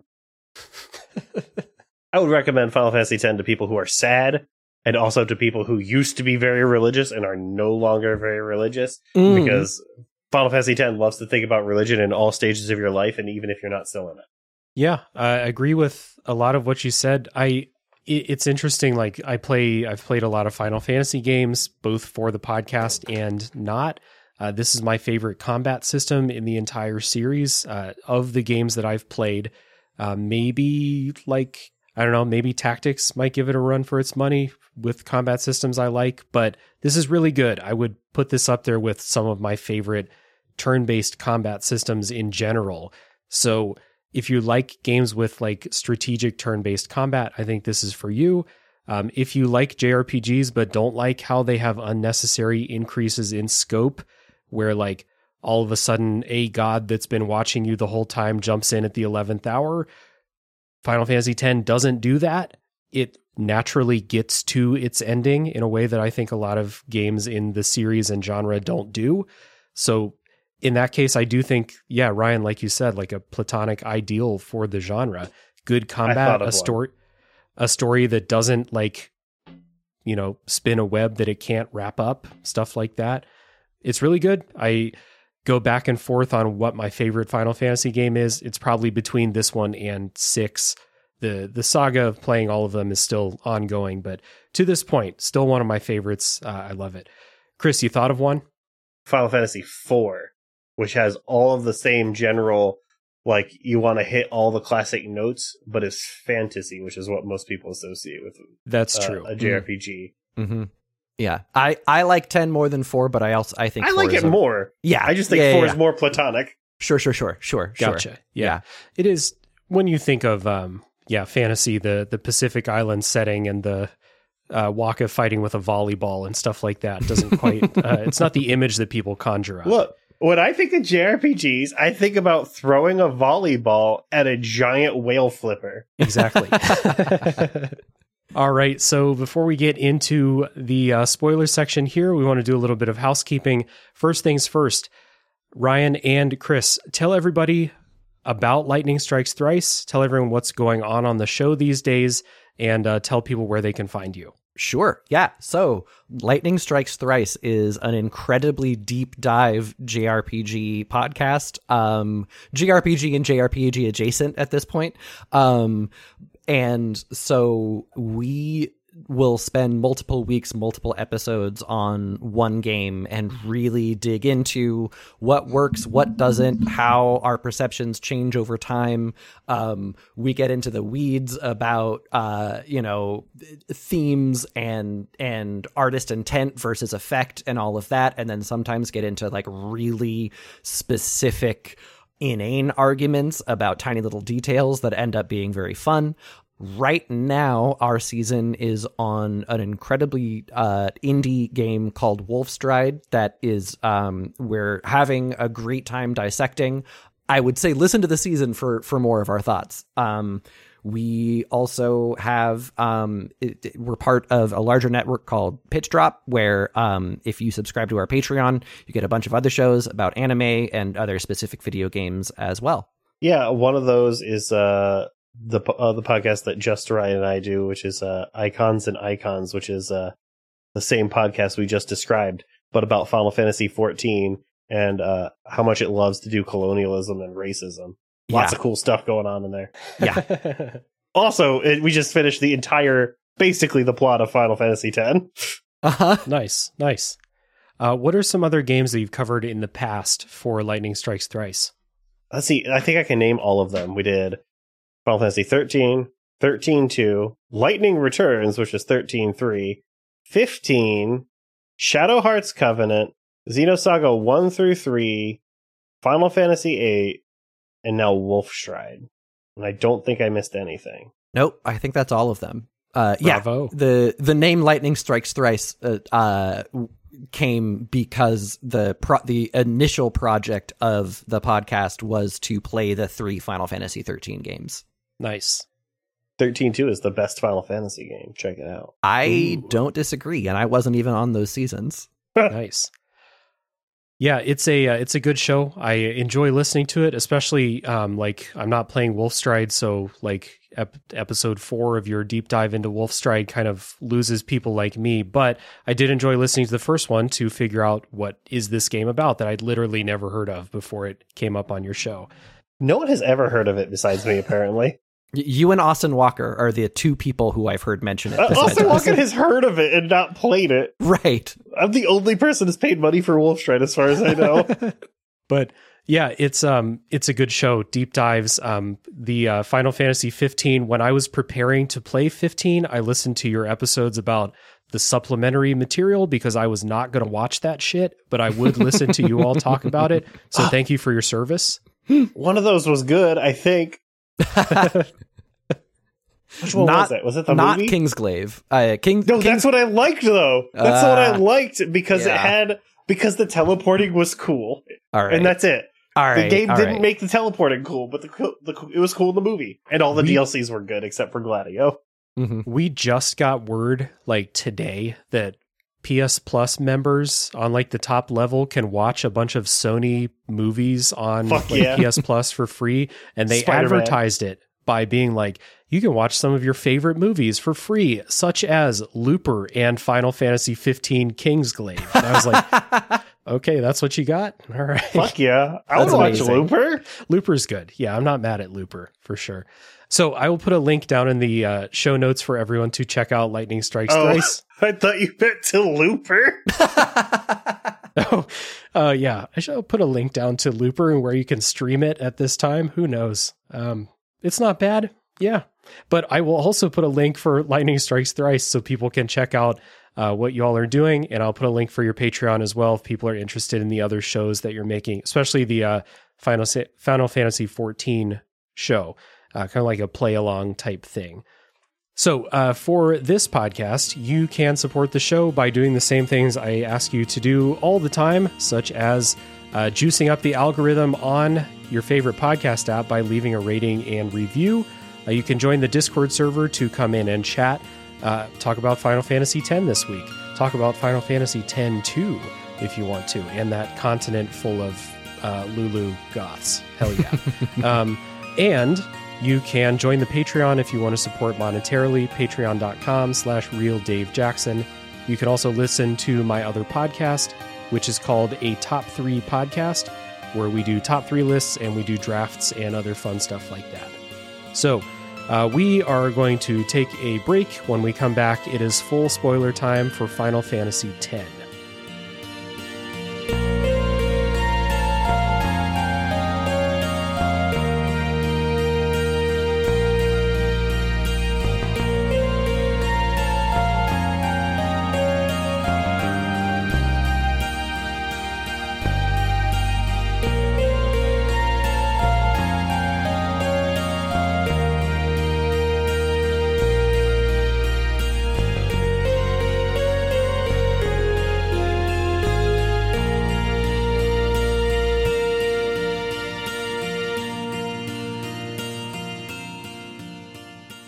All right, we're back, and it's full spoiler time for Final Fantasy X, and as per tradition lately, we're not going in a linear order through the story, so we're going to spoil like big revelations that you may learn late in the game. So again, if you don't want to be spoiled, please leave now. So one of the early revelations that you learn in the game is that Sin is not this like, well, it is a monster, but it's not like a monster in the way that a lot of other games do big monsters. Sin is actually one of the people who participated in defeating Sin the last time. And I didn't bring it up in the non-spoiler part because it just didn't come up. But Sin was defeated 10 years ago by Yuna's father and her 2 guardians. Auron was there. And the other guardian was Tidus's dad. And his dad is now Sin. So that's kind of the way the cycle works. Somebody, one of the guardians who helped defeat Sin, takes its place, and then we continue again. And this sets up one of the kind of struggles for Tidus throughout the story, interestingly, because, in my opinion, because he fucking hates his dad. His dad is an asshole. And so it's not like oh my God, I don't want to fight my dad or something like that. It's like, I think Tidus is up for it because Jecht is such a dickhead. Yeah, what it does is it like personifies or monstronifies, I guess, Tidus's daddy issues. And also it happens so early, and it happens before you really even have your feet in the world. It's like the third thing that Auron ever says to you. It happens like 6 or 7 hours in.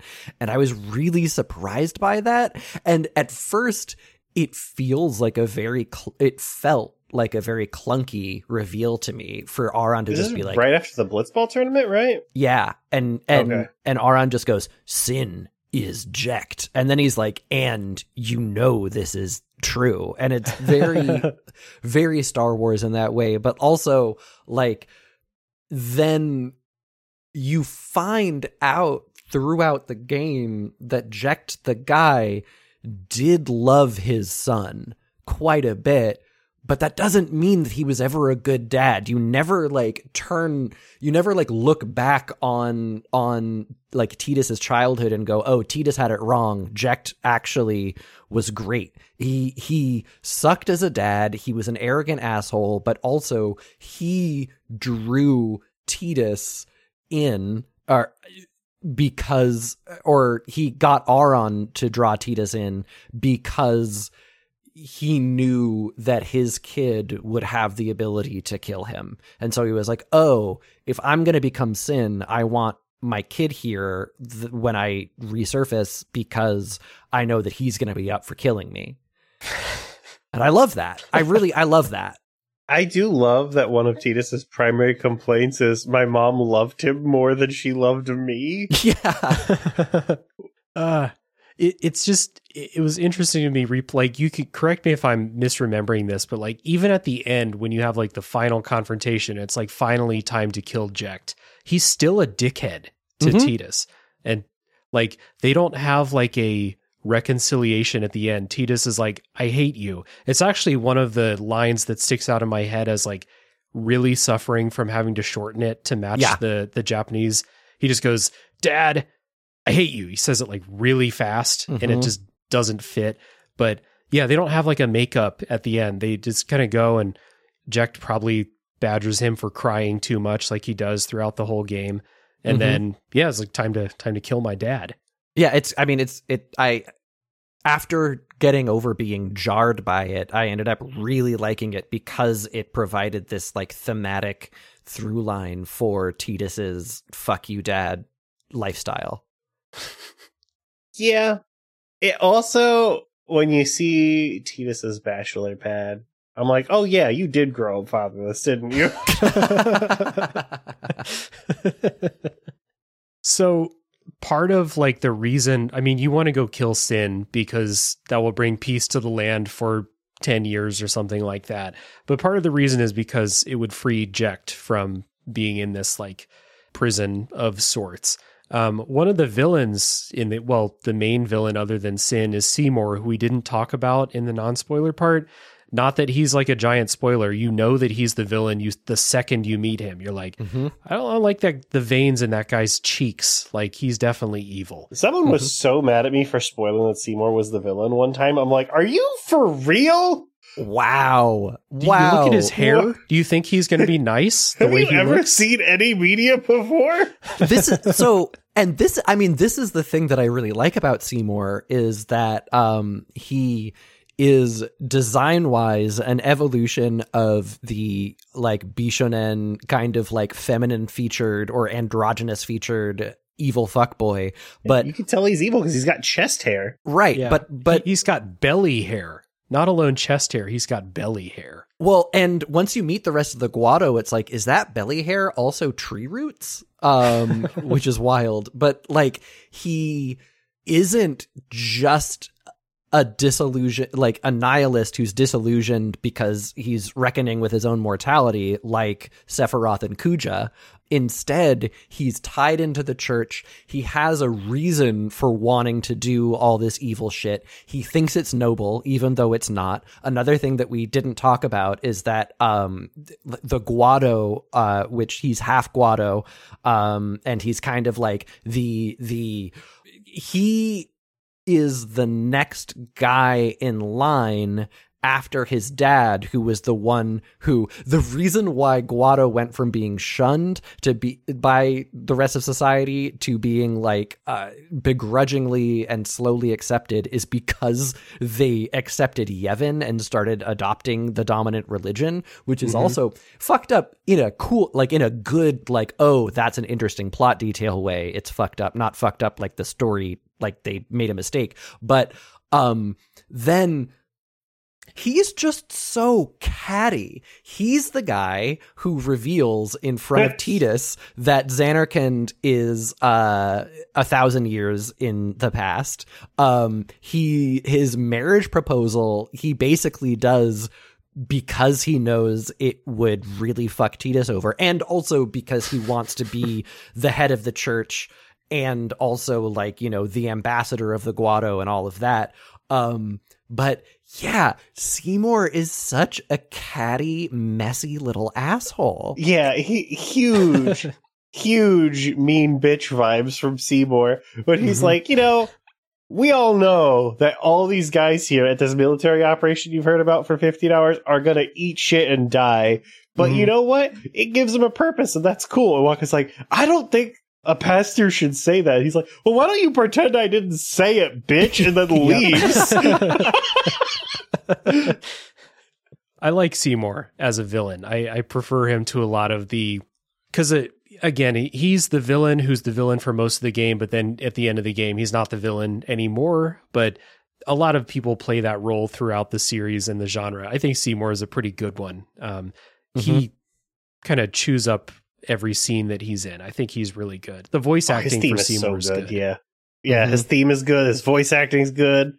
And his position in the narrative as representing like the worst excesses of this philosophy is really good. Yeah, especially because like he and his people are relatively new converts, and so like he is the most fervent because you know, a lot of times people new to a religion are the most like extreme about it, and he also recognizes the corruption beneath it and is like, oh, I can use this. Yeah, once Seymour finds out, Seymour's like, oh yeah, we definitely got to do this, and then like compare him leaning in harder to like Micah being like, well, I guess I'll just die then, right? Like he is way into it. I liked at the beginning when you kind of first meet him. It's during that operation that you talked about where all those soldiers die. He gets to join your party for a second. I think you meet him. No, the first time you meet him is when he is at the tournament because Meehan's right after that. Right. And he is just like the baddest motherfucker ever. And then he joins your party, which is so sick. You get to see him be powerful, but then I like it. They let him join your party. So you get to like fight with him and feel how powerful he is. Because your characters are nowhere near as strong as him when he's in your party for that short time. And the way at that tournament, is that tournament in Bavel? That's Luca. That's right. Yeah.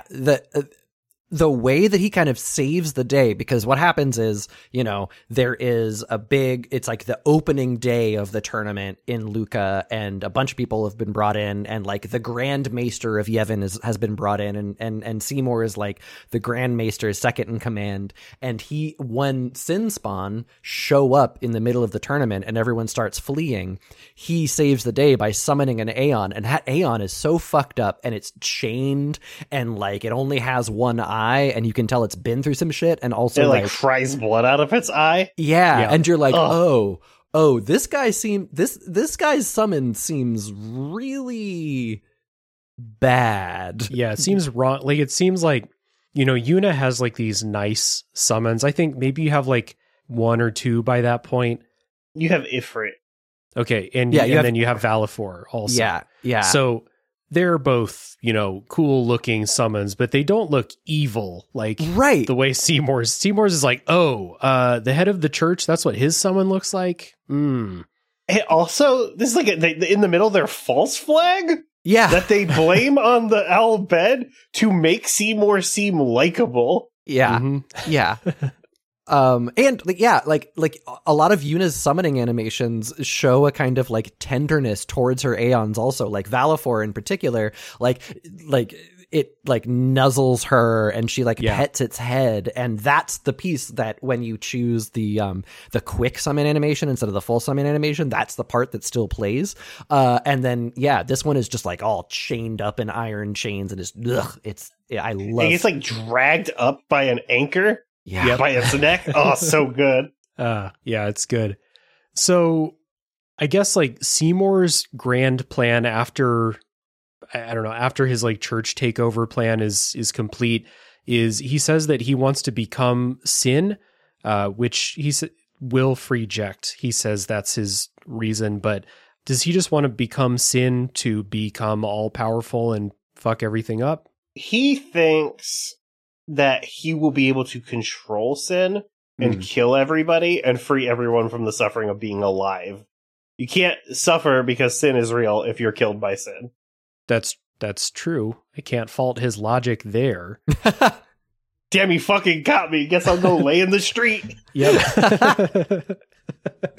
The only other thing I noticed about Seymour is you get a flashback when you're in Xanarkand, and it's a flashback of Seymour's mom who's like dying. And she tells him to go defeat Sin, and then people accept him after that. And his mom looks a lot like Yuna. And I made note of that because he spends most of the game trying to kidnap and marry Yuna. Yeah, for sure some Freudian shit going on with Seymour. The person who looks more like his mother is already dead. This is Wait. 10-2 stuff. Oh, right. Gotcha. But he does just like people that look like mommy. Mm-hmm. So the other kind of big reveal that you get, like fairly early, maybe midway through the game, is that Yuna's pilgrimage is destined to end with her dying. The way that it works is you get the final Aeon, and the process of summoning the final Aeon, the one that can kill Sin, will kill the summoner. And then a guardian will become Sin after 10 years of calm. And I think this is a really good, like, thing that adds weight to what you're doing. And I think, again, adds a lot to Yuna's character when you see how just confidently she proceeds on this journey that she knows she's going to die at the end of. But knowing that this is coming, like replaying this and knowing that this is coming, there's a lot of scenes where, like, Tidus talks about, like, what we're going to do after we beat Sin and, like, how you're going to live after all this is over. And Yuna's just kind of, like, smiling and nodding and just being like, yep. And not really, like, you know, acting excited about all of that. And it kind of just passes if you don't know what's coming, I think. Yeah. This is what I was talking about with their relationship thing. And this is what Yuna likes so much about their relationship, is that Tidus is like the one person she can lie to and pretend to have a normal life while she's around. Yeah. And it totally works. I mean, so I'll be real, like, the foreshadowing hit me very hard as a kid. Like, I knew that they were talking around, which is, you know, that's not to say that, like, anyone's dumb for not seeing it. But I can't help it. I only read Dean Koontz novels when I was a teenager.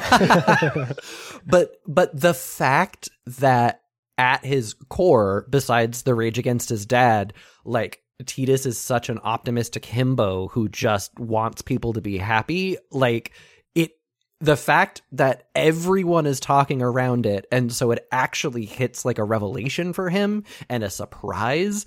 Like, I was really living in that dramatic irony of, oh, I know something that the character doesn't. And I think even if you do know, like, on replays, or if you pick up on the hints that the game is dropping, either one, it adds this tragic weight to everything, even though they circumvent it and that she doesn't have to die at the end. Right. You know, someone else dies instead. But I love the dramatic irony of that. The reveal is, like, so powerful at, like, where it comes in the narrative also, right? Like, you just, as far as you know, you just, like, killed Seymour, you got sucked up by Sin, and you're at where Riku lives during basically, like, the launch of the Crusades. Mm-hmm. And all of the other summoners that you've met and, like, have had been what you thought was friendly competition with, but really they're all racing to be the only one that has to die to save the other ones that they like. Mm-hmm. Like, that's the real competition between, like, Isamaru and stuff, right? They're all there, and they're like, no, we all get it. You're the only person in the world who doesn't get it, and this is why we think it's good, actually. Yep. Well, Tidus and Dave, the only people who didn't get it. At least the first time I played it, it was it's fine. It was huge. Yeah. I loved it. Great stuff. Yeah, it's awesome. I'm just the type of person who, like, I don't ever really pick up on foreshadowing, and a twist will always surprise me. It's just the way I, pay attention to stuff. Or don't pay attention to stuff. Who knows?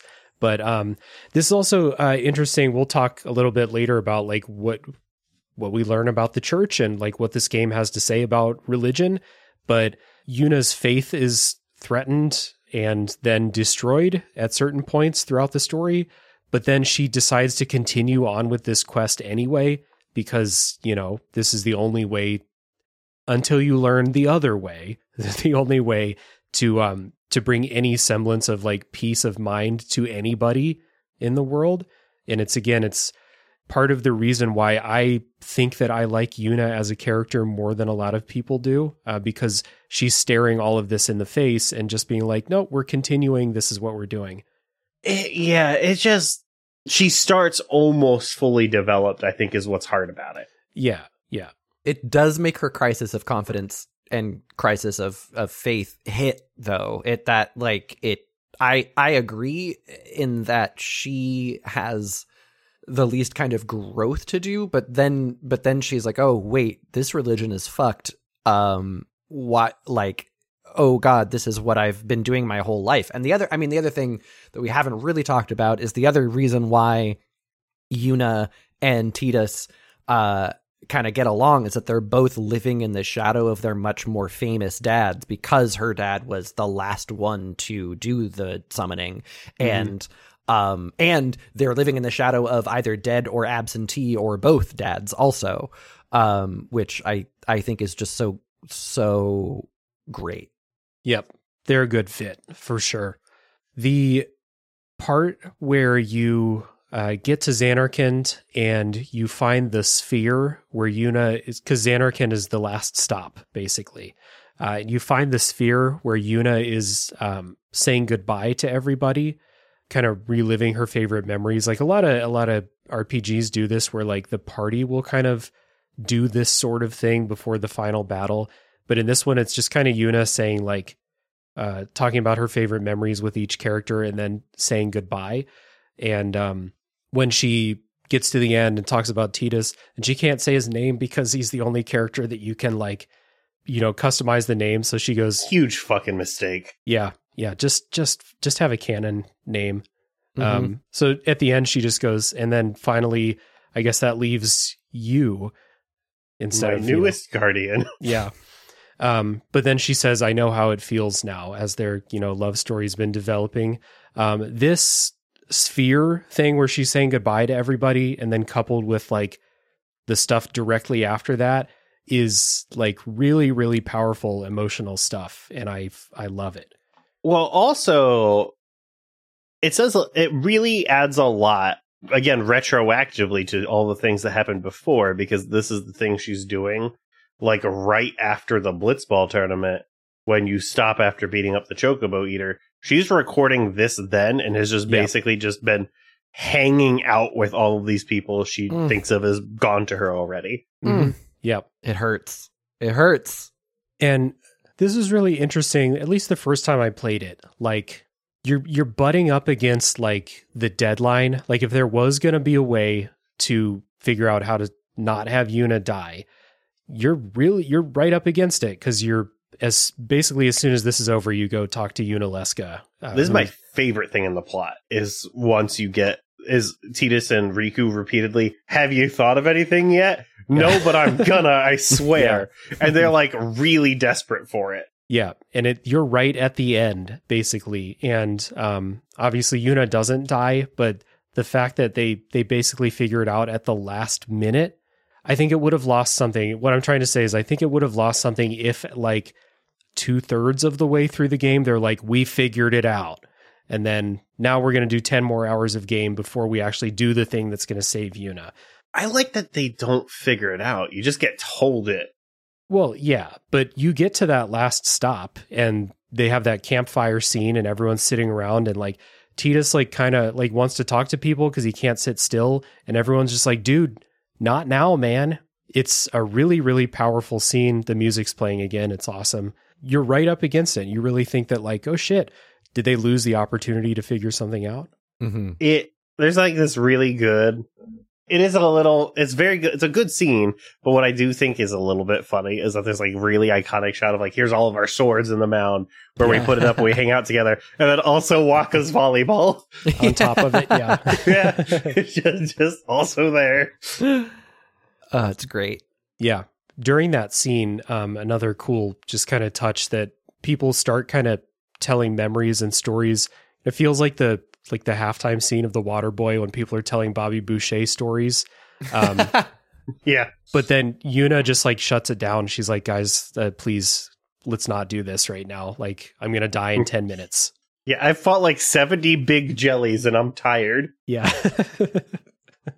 One thing that I think sucks about this part is kind of repeatedly throughout the story, but it kind of comes to a head right when it's time for Yuna to die.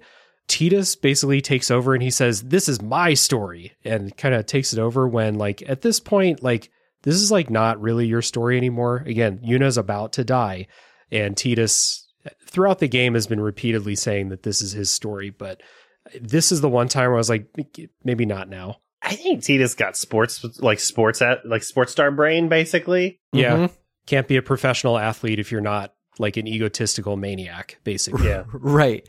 And him like listening and being like, oh shit. Oh, you're right. Oh, sorry is really, that's also great because, he is emotionally mature enough to listen to people and realize when maybe he's getting a little too big for his britches, which is maybe not something that his dad would have been capable of. But at this point, so this is something we didn't talk about because we're in the spoiler wall, but like this is the scene that like frames the entire narrative up until now, because this is also at the beginning of the game. Mm-hmm. Yeah. Mm-hmm. And like you have Tidus there, and then you immediately go to play him and he's like a completely different person. Mm-hmm. And like the level of growth that's between then and here for him to be able to just take the backseat for a minute is like so big and like really well earned. Because there's no like just 180 on Tidus. It is like really slow over time. He's like really well written. Mm-hmm. And it comes through here at this moment when you wrap back around to the framing scene. Right, exactly. It's part of the reason why he does a lot for me narratively, more so than a Cloud or... no, Zidane's cool. I like Zidane. Yeah, well, Cloud's character growth is, I'm a completely different guy now, bye. Right. I think this is like the only like notable boss fight here, other than maybe the last one, is when you fight Unalesca, because Unalesca has like one of the most serious tricks if you're not prepared for it, where she'll basically just kill your entire party at once. Well, there's a bunch of really hard ones in a row, because like you have the Mountain Guardian, which is just like the hardest traditional boss. And then you have the guy with all the mines, which is like really out there and that one like is a good puzzle fight. And then Unalesca, the poison Megadeth thing, is a lot. Yeah. Kind of made me rage quit the first time I played it, where until I realized like, oh, just, stop healing yourself for a minute and let that stay there. You can grind to like 10 levels and get holy and then be done immediately. I knew that there was going to be a sicko way to get out of it. Because you can't... Holy's at the end of the trees because everyone's locked behind a level 4 lock and you don't get them until you beat Unalesca. And so basically, this is where you cap out, is getting holy, which does 10,000 damage to her every time. How do you get the level 4 spheres before you beat her? You don't. So basically what I'm saying is you can cap out here and you're only like 10 levels away by the time you get here, probably. Got it. And I hope you don't die, because that entire cutscene with Auron before is very long and in the PS2 version unskippable. It's the cutscenes are also not skippable in Final Fantasy in the remaster, which is interesting because they are skippable in 10.2, but I think the original 10.2 also, the cutscenes might have been skippable. Well, I think they realized they fucked up and redid their entire engine at that point. Yeah, because the reason you can't skip cutscenes is because they were hard-coded into the engine to not be skippable, so they couldn't. That cutscene with Auron is so good. Yeah, it is. It's also, I mean, like, the whole time that I was playing this, I was like, oh my god, Auron is such an asshole. He's such a dick. Jesus, everyone loves him, and he's such a bully to Tidus. And then we get this scene, and it's just like, oh my god, okay, he's got, like, he's a very no nonsense, like, this is the harsh reality kind of guy, but like he has care and tenderness inside him.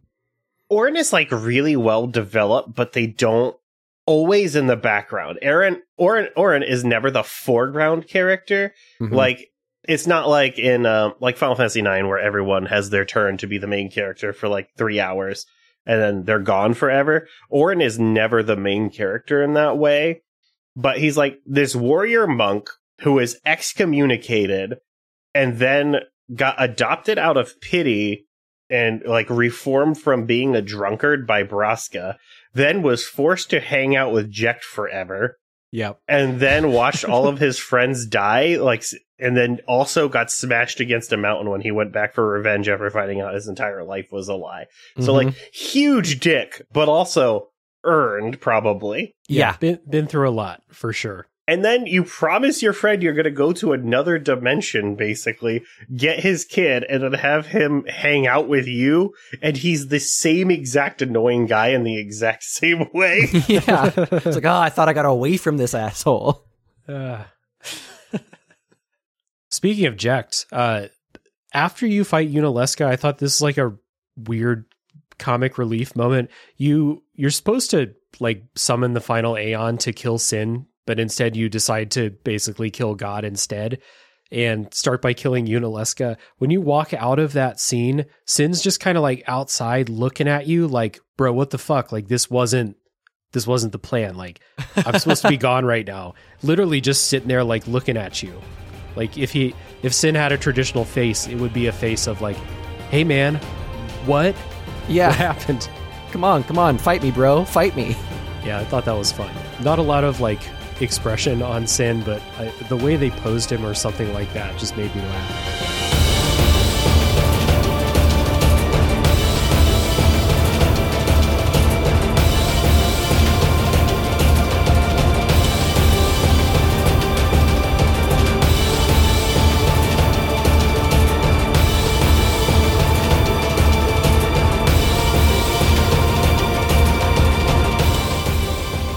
So we can talk about the kind of religious stuff and the things you learn about the religion in this game. Basically, the Sin cycle is being like propped up by Yevon, or Yevon, I suppose, and the promise of like atoning for it, for like their past technology use and stuff like that, with the promise of like Sin disappearing and all of that, is a lie propagated by the church to keep people busy and let Sin, I guess, keep them introduce like trauma into their life to keep them looking for comfort anywhere, I suppose.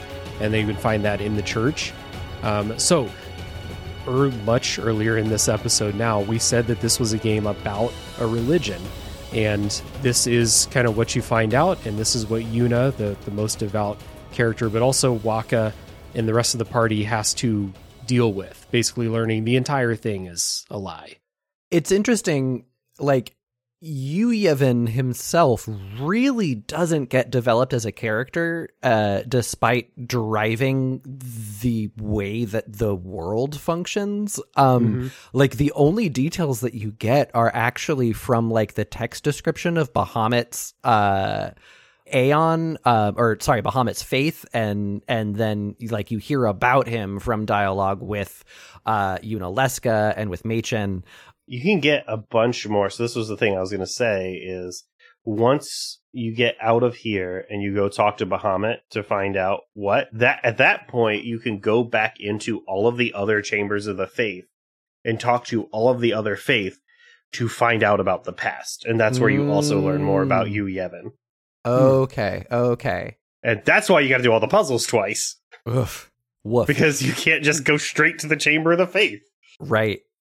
That's so interesting. And it's also, it really, I mean, you've called it out in the notes, Dave, but something that we didn't really talk about is how one of the big tenets of the Yevon religion is that it was machinery, it was machina. That's what, like, the sin that Sin cleanses, that's what the punishment is like, oh, we get to a certain level of technology and we all become like selfish assholes who are living in luxury, and Sin is there to destroy it all. And the reason why they hate the Albed is because the Albed just freely use machina. Their lightning guns are too cool. Their lightning guns are too cool, and that means that like they're the ones who are driving Sin to reappear. But right. You get hints that that's kind of a lie very early on, like when you're riding the shoe puff and Yuna gets temporarily abducted by the Albed and gets dragged into the ocean. Eventually, one of them, I don't remember which party member, is like, well, but don't we use Machina too? And Waka's like, yeah, only approved Machina. Only right. Tina says that. Because Tinas is the only guy who's like, yeah, well, that doesn't make any fucking sense. What are you talking about? Right. And Waka's response is like, Baka, obviously there are wholly approved Machina and then Sin Machina. And like, as you're like going over this super wide river, like the Thames basically, and there's an entire ruined like future city underneath it. Mm-hmm. Oh, so good. But then you also learn at a point that not only do the rules not make sense, but then the people that are basically running the religion are just not following any of the rules. They're using whatever machines they want to use. Mm-hmm. Mm-hmm. Yeah. Yeah. And also what that means is that, like, if the thing that they're atoning for is a lie, then obviously, like, the ultimate, like, oh, we're going to get to a spot where total atonement happens, that also can't happen. Like, they're going to perpetuate the cycle forever. There will not be a final summoner, even though that's what everyone is looking for, and it's the only way to repeat the cycle. This is a mistake real religions don't make, is real religions don't say you can ever get rid of your original sin. Yes, but like apocalyptic cults do. So this is it's like a combination of Catholicism and an apocalypse cult, essentially. It's like Heaven's Gate plus Christianity. So I'm going to tie it forward a little bit. And the reason it's like that is because this is the same religion that has been around since actual Xanarkand. And Yu Yevon is the Maester Micah from back then, and is also the guy. He's the reason that Tidus is a dream, right? Because he is the summoner for the entire fake Xanarkand that he lived in. Which is why Tidus is basically functionally an Aeon. Okay. Interesting. That is super interesting. And, like, mechanically speaking, he functions that way. Like, he gets the water sword. He's the only person who, like, is spec to be elemental by default, and he's of the element you don't get, which is what I think is also cool. Mm-hmm. Interesting. That's just, like, it taking a minute to process, because that is... That's like, a lot. It's a lot, but that is hidden behind doing the worst content in the game twice. Yeah, that, and also it's like, they do explain, they give you an explanation for what Tidus is and why he's there and how he was able to time travel. But they tell you that basically it's a dream put forth by the faith that are sleeping, and they're using the extent of their power to, like, project Tidus into this world. That has to be a weird translation to me, because when you get up to the mountain, like, it's clearly just, like, the biggest summoning you've ever seen. Right. Well, and so it's important for podcast listeners, because this is an audio format. There is a proper noun in this game called the Faith, and it's with a Y. And it's not a proper noun in that, like, it's capitalized every time, but it is a specific Final Fantasy thing which is confusing in audio, because also the game is about the nature of faith with an I. But Faith are kind of like monumentals from Demon Souls, in that they are statues that have perpetually alive humans in them that are constantly dreaming in order to kind of, like, fuel the life stream. This game's version of the life stream. They're the ones that are, like, keeping the spirit world alive through their dreaming. Right. I have bad news. The live stream is also real in this game, as we find out in 10-2. But we didn't talk about earlier. We've said this a lot. There's so much fucking stuff to talk about in this game. One of Yuna's jobs, aside from going on this pilgrimage, is to go to places where people have died and perform, like, a sending ceremony to, like, send their life force back into, like, the life stream, for lack of a better Final Fantasy X term. And if they don't, they say they turn into monsters. Another interesting thing about the leaders of the church is that they all died a long time ago and were never sent. Same thing happened with Auron. Auron is basically dead the whole time. But it was just kind of cool where, like, the leaders of the church are all basically undead, and you can just rule over the living forever because you're not bound by lifespans anymore. That includes Seymour, everyone else, basically all the leaders of the Yevon religion. Seymour was notably alive until he tried to hang out with you at Makalani. And by hang out with you, I mean threaten your life, but also. Yes. Yeah. I do think that I'm not sure if it's intentional or not, but there is a metaphor there where, you know, the leaders of the religion are all, like, ancient and dead, and we're still following them, even though the world has changed and the world should adapt and move on. And there are these institutional powers that are also personified that are forcibly keeping the world back, because otherwise they have to give up their power and then might as well die and be sent. And the other thing is that, the reason why this ending is so important is that these fireflies that represent these people's like life force, it's like considered, akin to hell or a very bad version of purgatory if you don't get sent. But, if you are the leader of a religion, then you're not going to just be like wandering around the world and potentially like have to turn into some sin spawn monster because you weren't sent. Mm-hmm. You gotta imagine if the Pope gets turned into like a bird that gets killed by Waka. Just a really unfortunate draw by the Pope. Yeah. It's just all of these things combined. This game I think is fairly unique among at least the series for taking on the idea of a religion as like one of its central themes. But I think that like the way they've like creatively and cohesively put it all together, like all of this makes a lot of sense once you learn what's going on. It's real tidy. There's like nothing that's like thematically just dangling. Exactly. Right. There's nothing that they introduce that they don't really wrap up. Again, it avoids the pitfall that a lot of these games have where like at the last second, they suddenly increase the scope a ton. Mm-hmm. Like you're on the quest to kill Sin for most of the game. And then at the end of the game, you learn there's like an extra step you have to do. And then you go do that. But it makes sense in the context of your quest to kill Sin. Yeah. I would say that the other two Final Fantasy games or subseries that deal most directly with religion are both messier, and that is Final Fantasy Tactics, which the whole there is a church conspiracy, but it's much more grounded and also takes some weird ass swings at the end that have this like bad god escalation problem. That's not a spoiler for Final Fantasy Tactics, as much as it sounds like one, listeners who haven't played Final Fantasy Tactics, I promise. And then the other one, the 13 series, cares a lot about religion and the way that religion has been warped, like what the actual gods are versus what people tell folks the gods are. But all of that shit is in 13 proper is just in like text descriptions that you have to go into a menu and read. And it doesn't start actually engaging in that stuff until the sequels. And it's very different because they might be literal gods, but they're like gods in the way that like your cell phone could be a god. Sure.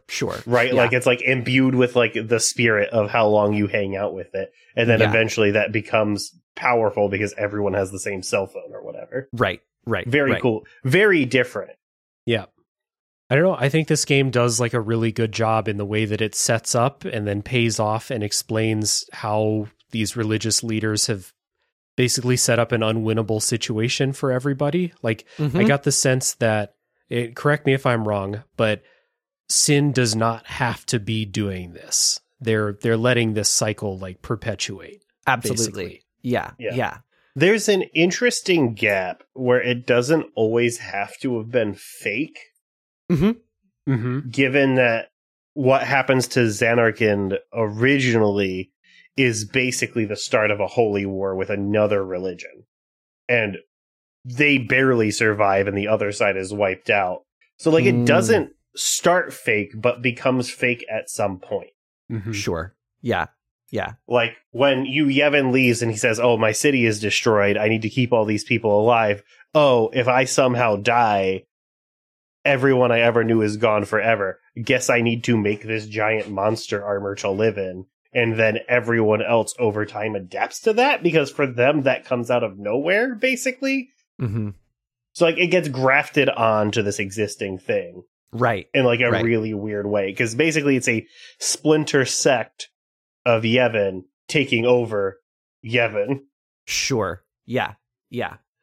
Oh my God. Yeah.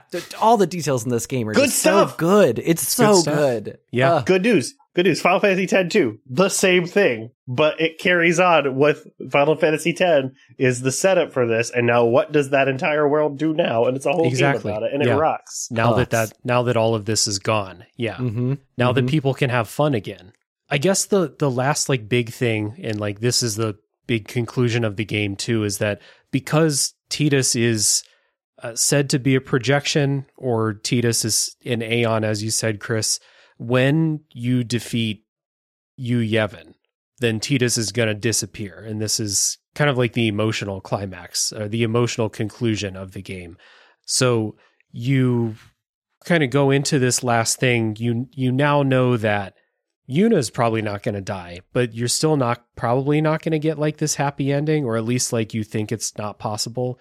I do like that you start the last dungeon, by the way, with punching your dad in the mouth. Because that's the boss fight, is you just hit him in the mouth a lot. It's be cathartic. I keep thinking, like, when we talk about all this, fighting your dad and stuff, my mind immediately goes to the movie Hot Rod. If either of you have seen that. I've seen that movie in the last 3 months. A movie about beating up your dad. Yeah. But yeah, that final scene when, like, I said spoilers, we're in the spoiler section, they don't figure out a way to keep Tidus around, and he disappears, and Yuna runs to give him a hug after it's done, and she just kind of passes through him and falls down. Great. Every fucking time. Here. Yeah. Every time. Oh my God. It hurts. And it's maybe like they provide some background plot justification for it, but if you're like, it might feel a little manipulative or shoehorned in just from like a top level view of the thing, but it works. I mean, it really, it like something that I love about the game that I didn't really talk about because it was spoiler adjacent, even though it's not necessarily spoilery, is that this game has real costs, and it grapples with the weight of people we've lost the whole time. Like, we see Sin attack a village multiple times, and that village is devastated, and people are talking about all the people who have died. And it's unique for JRPGs, which usually have these enormous stakes, but those stakes don't always have weight to them because you can't feel the dead. And like, even at the smallest level, like in that first town, you're like, oh, a treasure chest. And then when you open it, this old lady walks up and she's like, yeah, that's my husband and his family. They all died in the most recent Sin attack. So I guess you could have their stuff. Right. 100%. And so Tidus ceasing to exist, I think, ties that full circle. And, I know, Dave, you raised it as a question because not because you were like anti, but because you were really actually grappling with it. And I can see how it can kind of feel like a bit of a manipulative gut punch, but like the performances and the arc of the game just really, really sell it for me. Right. It doesn't help that it has like the best possible remix of To Xanarkin there, that like really big, sad orchestral swell, like when Yuna just falls through Tidus. Because I was kind of grappling with whether, this Tidus is a dream thing was a plot point that was created so that he would conveniently have a reason to disappear when this was over. Because we had really no indication of that for a while. Like, it seemed like he just time traveled, which is, you want to explain that Sin's magic can time travel people. Like, I was ready to believe that. But I eventually came around to thinking, like, I liked that, using what the game told me, that Tidus is a dream manifested by the faith, that shows that the faith actually do have real power. And that I eventually came around to thinking, no, it's actually good that was their explanation, because it lent strength to the rest of the world building in a way I thought was cool. It's also just like a much more like dramatically interesting and satisfying ending than most isekais have, where a lot of isekai stories, you know, kind of person transported into a totally unfamiliar world stories end up either with the person just returning home and then the sadness is like, oh, well, I won't be able to go back there again, but, you know, I'm home doing my normal life. Or they're like, you know what? I'm going to stay in this world because I am literally the most powerful person who has ever existed in this world. And to flip that to be like, oh, if I complete this, if I do all of the things that I was brought here to do, then that's it for me. And I've been trying to grapple with the fact that it's going to be it for the person I love. And actually I'm the person who's going to die. Really, it's clever. It's very clever. I really thought you were going to say, and I'm the person I love. Which is very like Tina's energy, to be fair. Yeah. Yeah. This is his story, after all. So I've got 3 unrelated stray thoughts in my notes that didn't really feel appropriate to bring up, and they're not necessarily spoiler wall things, but I do want to call them out. Sure. With regards to how holistically complete the world building is, the large fairies are powered by chocobos on hamster wheels, and I love that so much. Rocks. Yeah. And you can hear them like 2 rooms away, and it gets progressively louder as you go through the ship. Yeah. Related to that, the fact that the chocobos also died in Operation Mihen, and so the chocobo knights are like really fucked up about that hurt me. I love the running gag through the first half of the game of whenever Tidus says too much about Xanarkand, he can fall back on, I just got too close to Sin, so my brain's all messed up. And they keep doing that. It like stops being funny, and then they do it enough times that it is funny again. And finally, the single most racist thing that Waka says is when he calls Albed sand-blasted grease monkeys. Yep. That is just that is as close as a rated T game in 2001 can get to saying an actual like horrible slur. Yep. It's fine. I worked in a gas station in Pennsylvania when 9/11 happened. I got you. Oh my God. All right, how do we feel? All right, here's some unrelated thoughts. How do we feel about the cool Macarena joke that's in the game? Oh my God, I rolled my eyes so hard. Because there's a town called Macalania, and Tidus mishears it, and then after saying Macarena, Waka goes, I? That's so fucking good. I love Owaka. I love him a lot. Uh-huh. And we didn't really talk about him, but like the Pyreflies to me are extremely cool. Like, as like a visual representation. Mm-hmm. Yeah. Because like it's like the first indication that you have that what everyone here believes in is real. Mm-hmm. Yeah.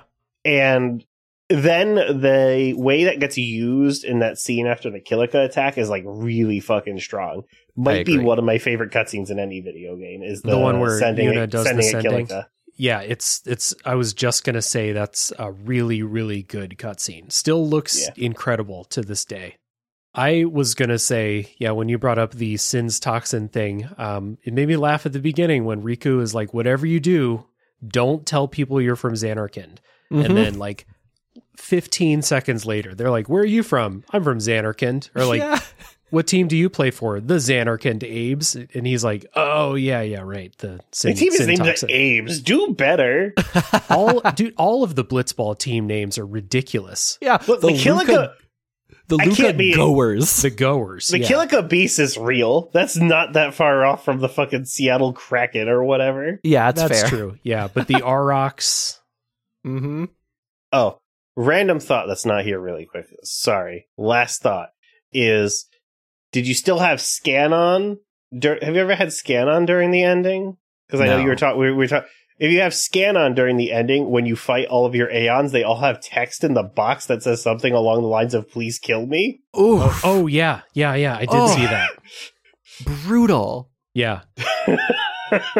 Yeah, that was another thing we just kind of like breezed past, but yeah, that part where you kill all your Aeons and you release all of the faith, like which is like good, because if they hadn't done this, the direction of 10-2 could be really different because like the religion still exists just in a diminished way at that point. Mhm. Because like the faith are still active. Right. I guess the last miscellaneous thing that I want to talk about is I think it's a hilarious and confident move to bring back Otherworld for the fight against Jecht at the end. You Yeah, want to that fight your rocks. dad, you're going to listen to some fucking, like you said, Mudvayne while you do it. And then he turns into that huge monster. That rules. Yep. Yeah. Pulls Yeah. a sword out of his chest. Even if you don't like the song, it's an excellent implementation of that song. Yeah. The perfect soundtrack to fight your dad. God, okay. Can you imagine when they make Final Fantasy X-3, which will inevitably happen, but they have Soken gets to do all of his dumb guitar music for it? Oh, It's yeah. gonna be so good. Yeah. Soken is a much better composer of rock music for JRPGs than Uematsu is, but it is corny. It is just as corny, but in different ways. But in a way I like. Yeah, I also like it. Also, you could have just left it off at composer. You know this Sure. is true. I would have agreed with you. All right, so that sounds like Final Fantasy X to me. So thank you both for taking what is now close to 3 hours to talk about this with me. I had a feeling this game has a lot to talk about. It's also a game that means a lot to me personally, so I knew that I would want to give it justice. So thank you both for joining in this. Yeah, thanks for having us. This was a great time, and yeah, it means a lot to me too. So I'm really happy that you asked me on. Me also. I'll try to get that. Maybe I'll put that thing up on my website if I'm not lazy and then link you to it. Okay. Yeah, Hell it's great. Would love to read it. I love that piece. Nice.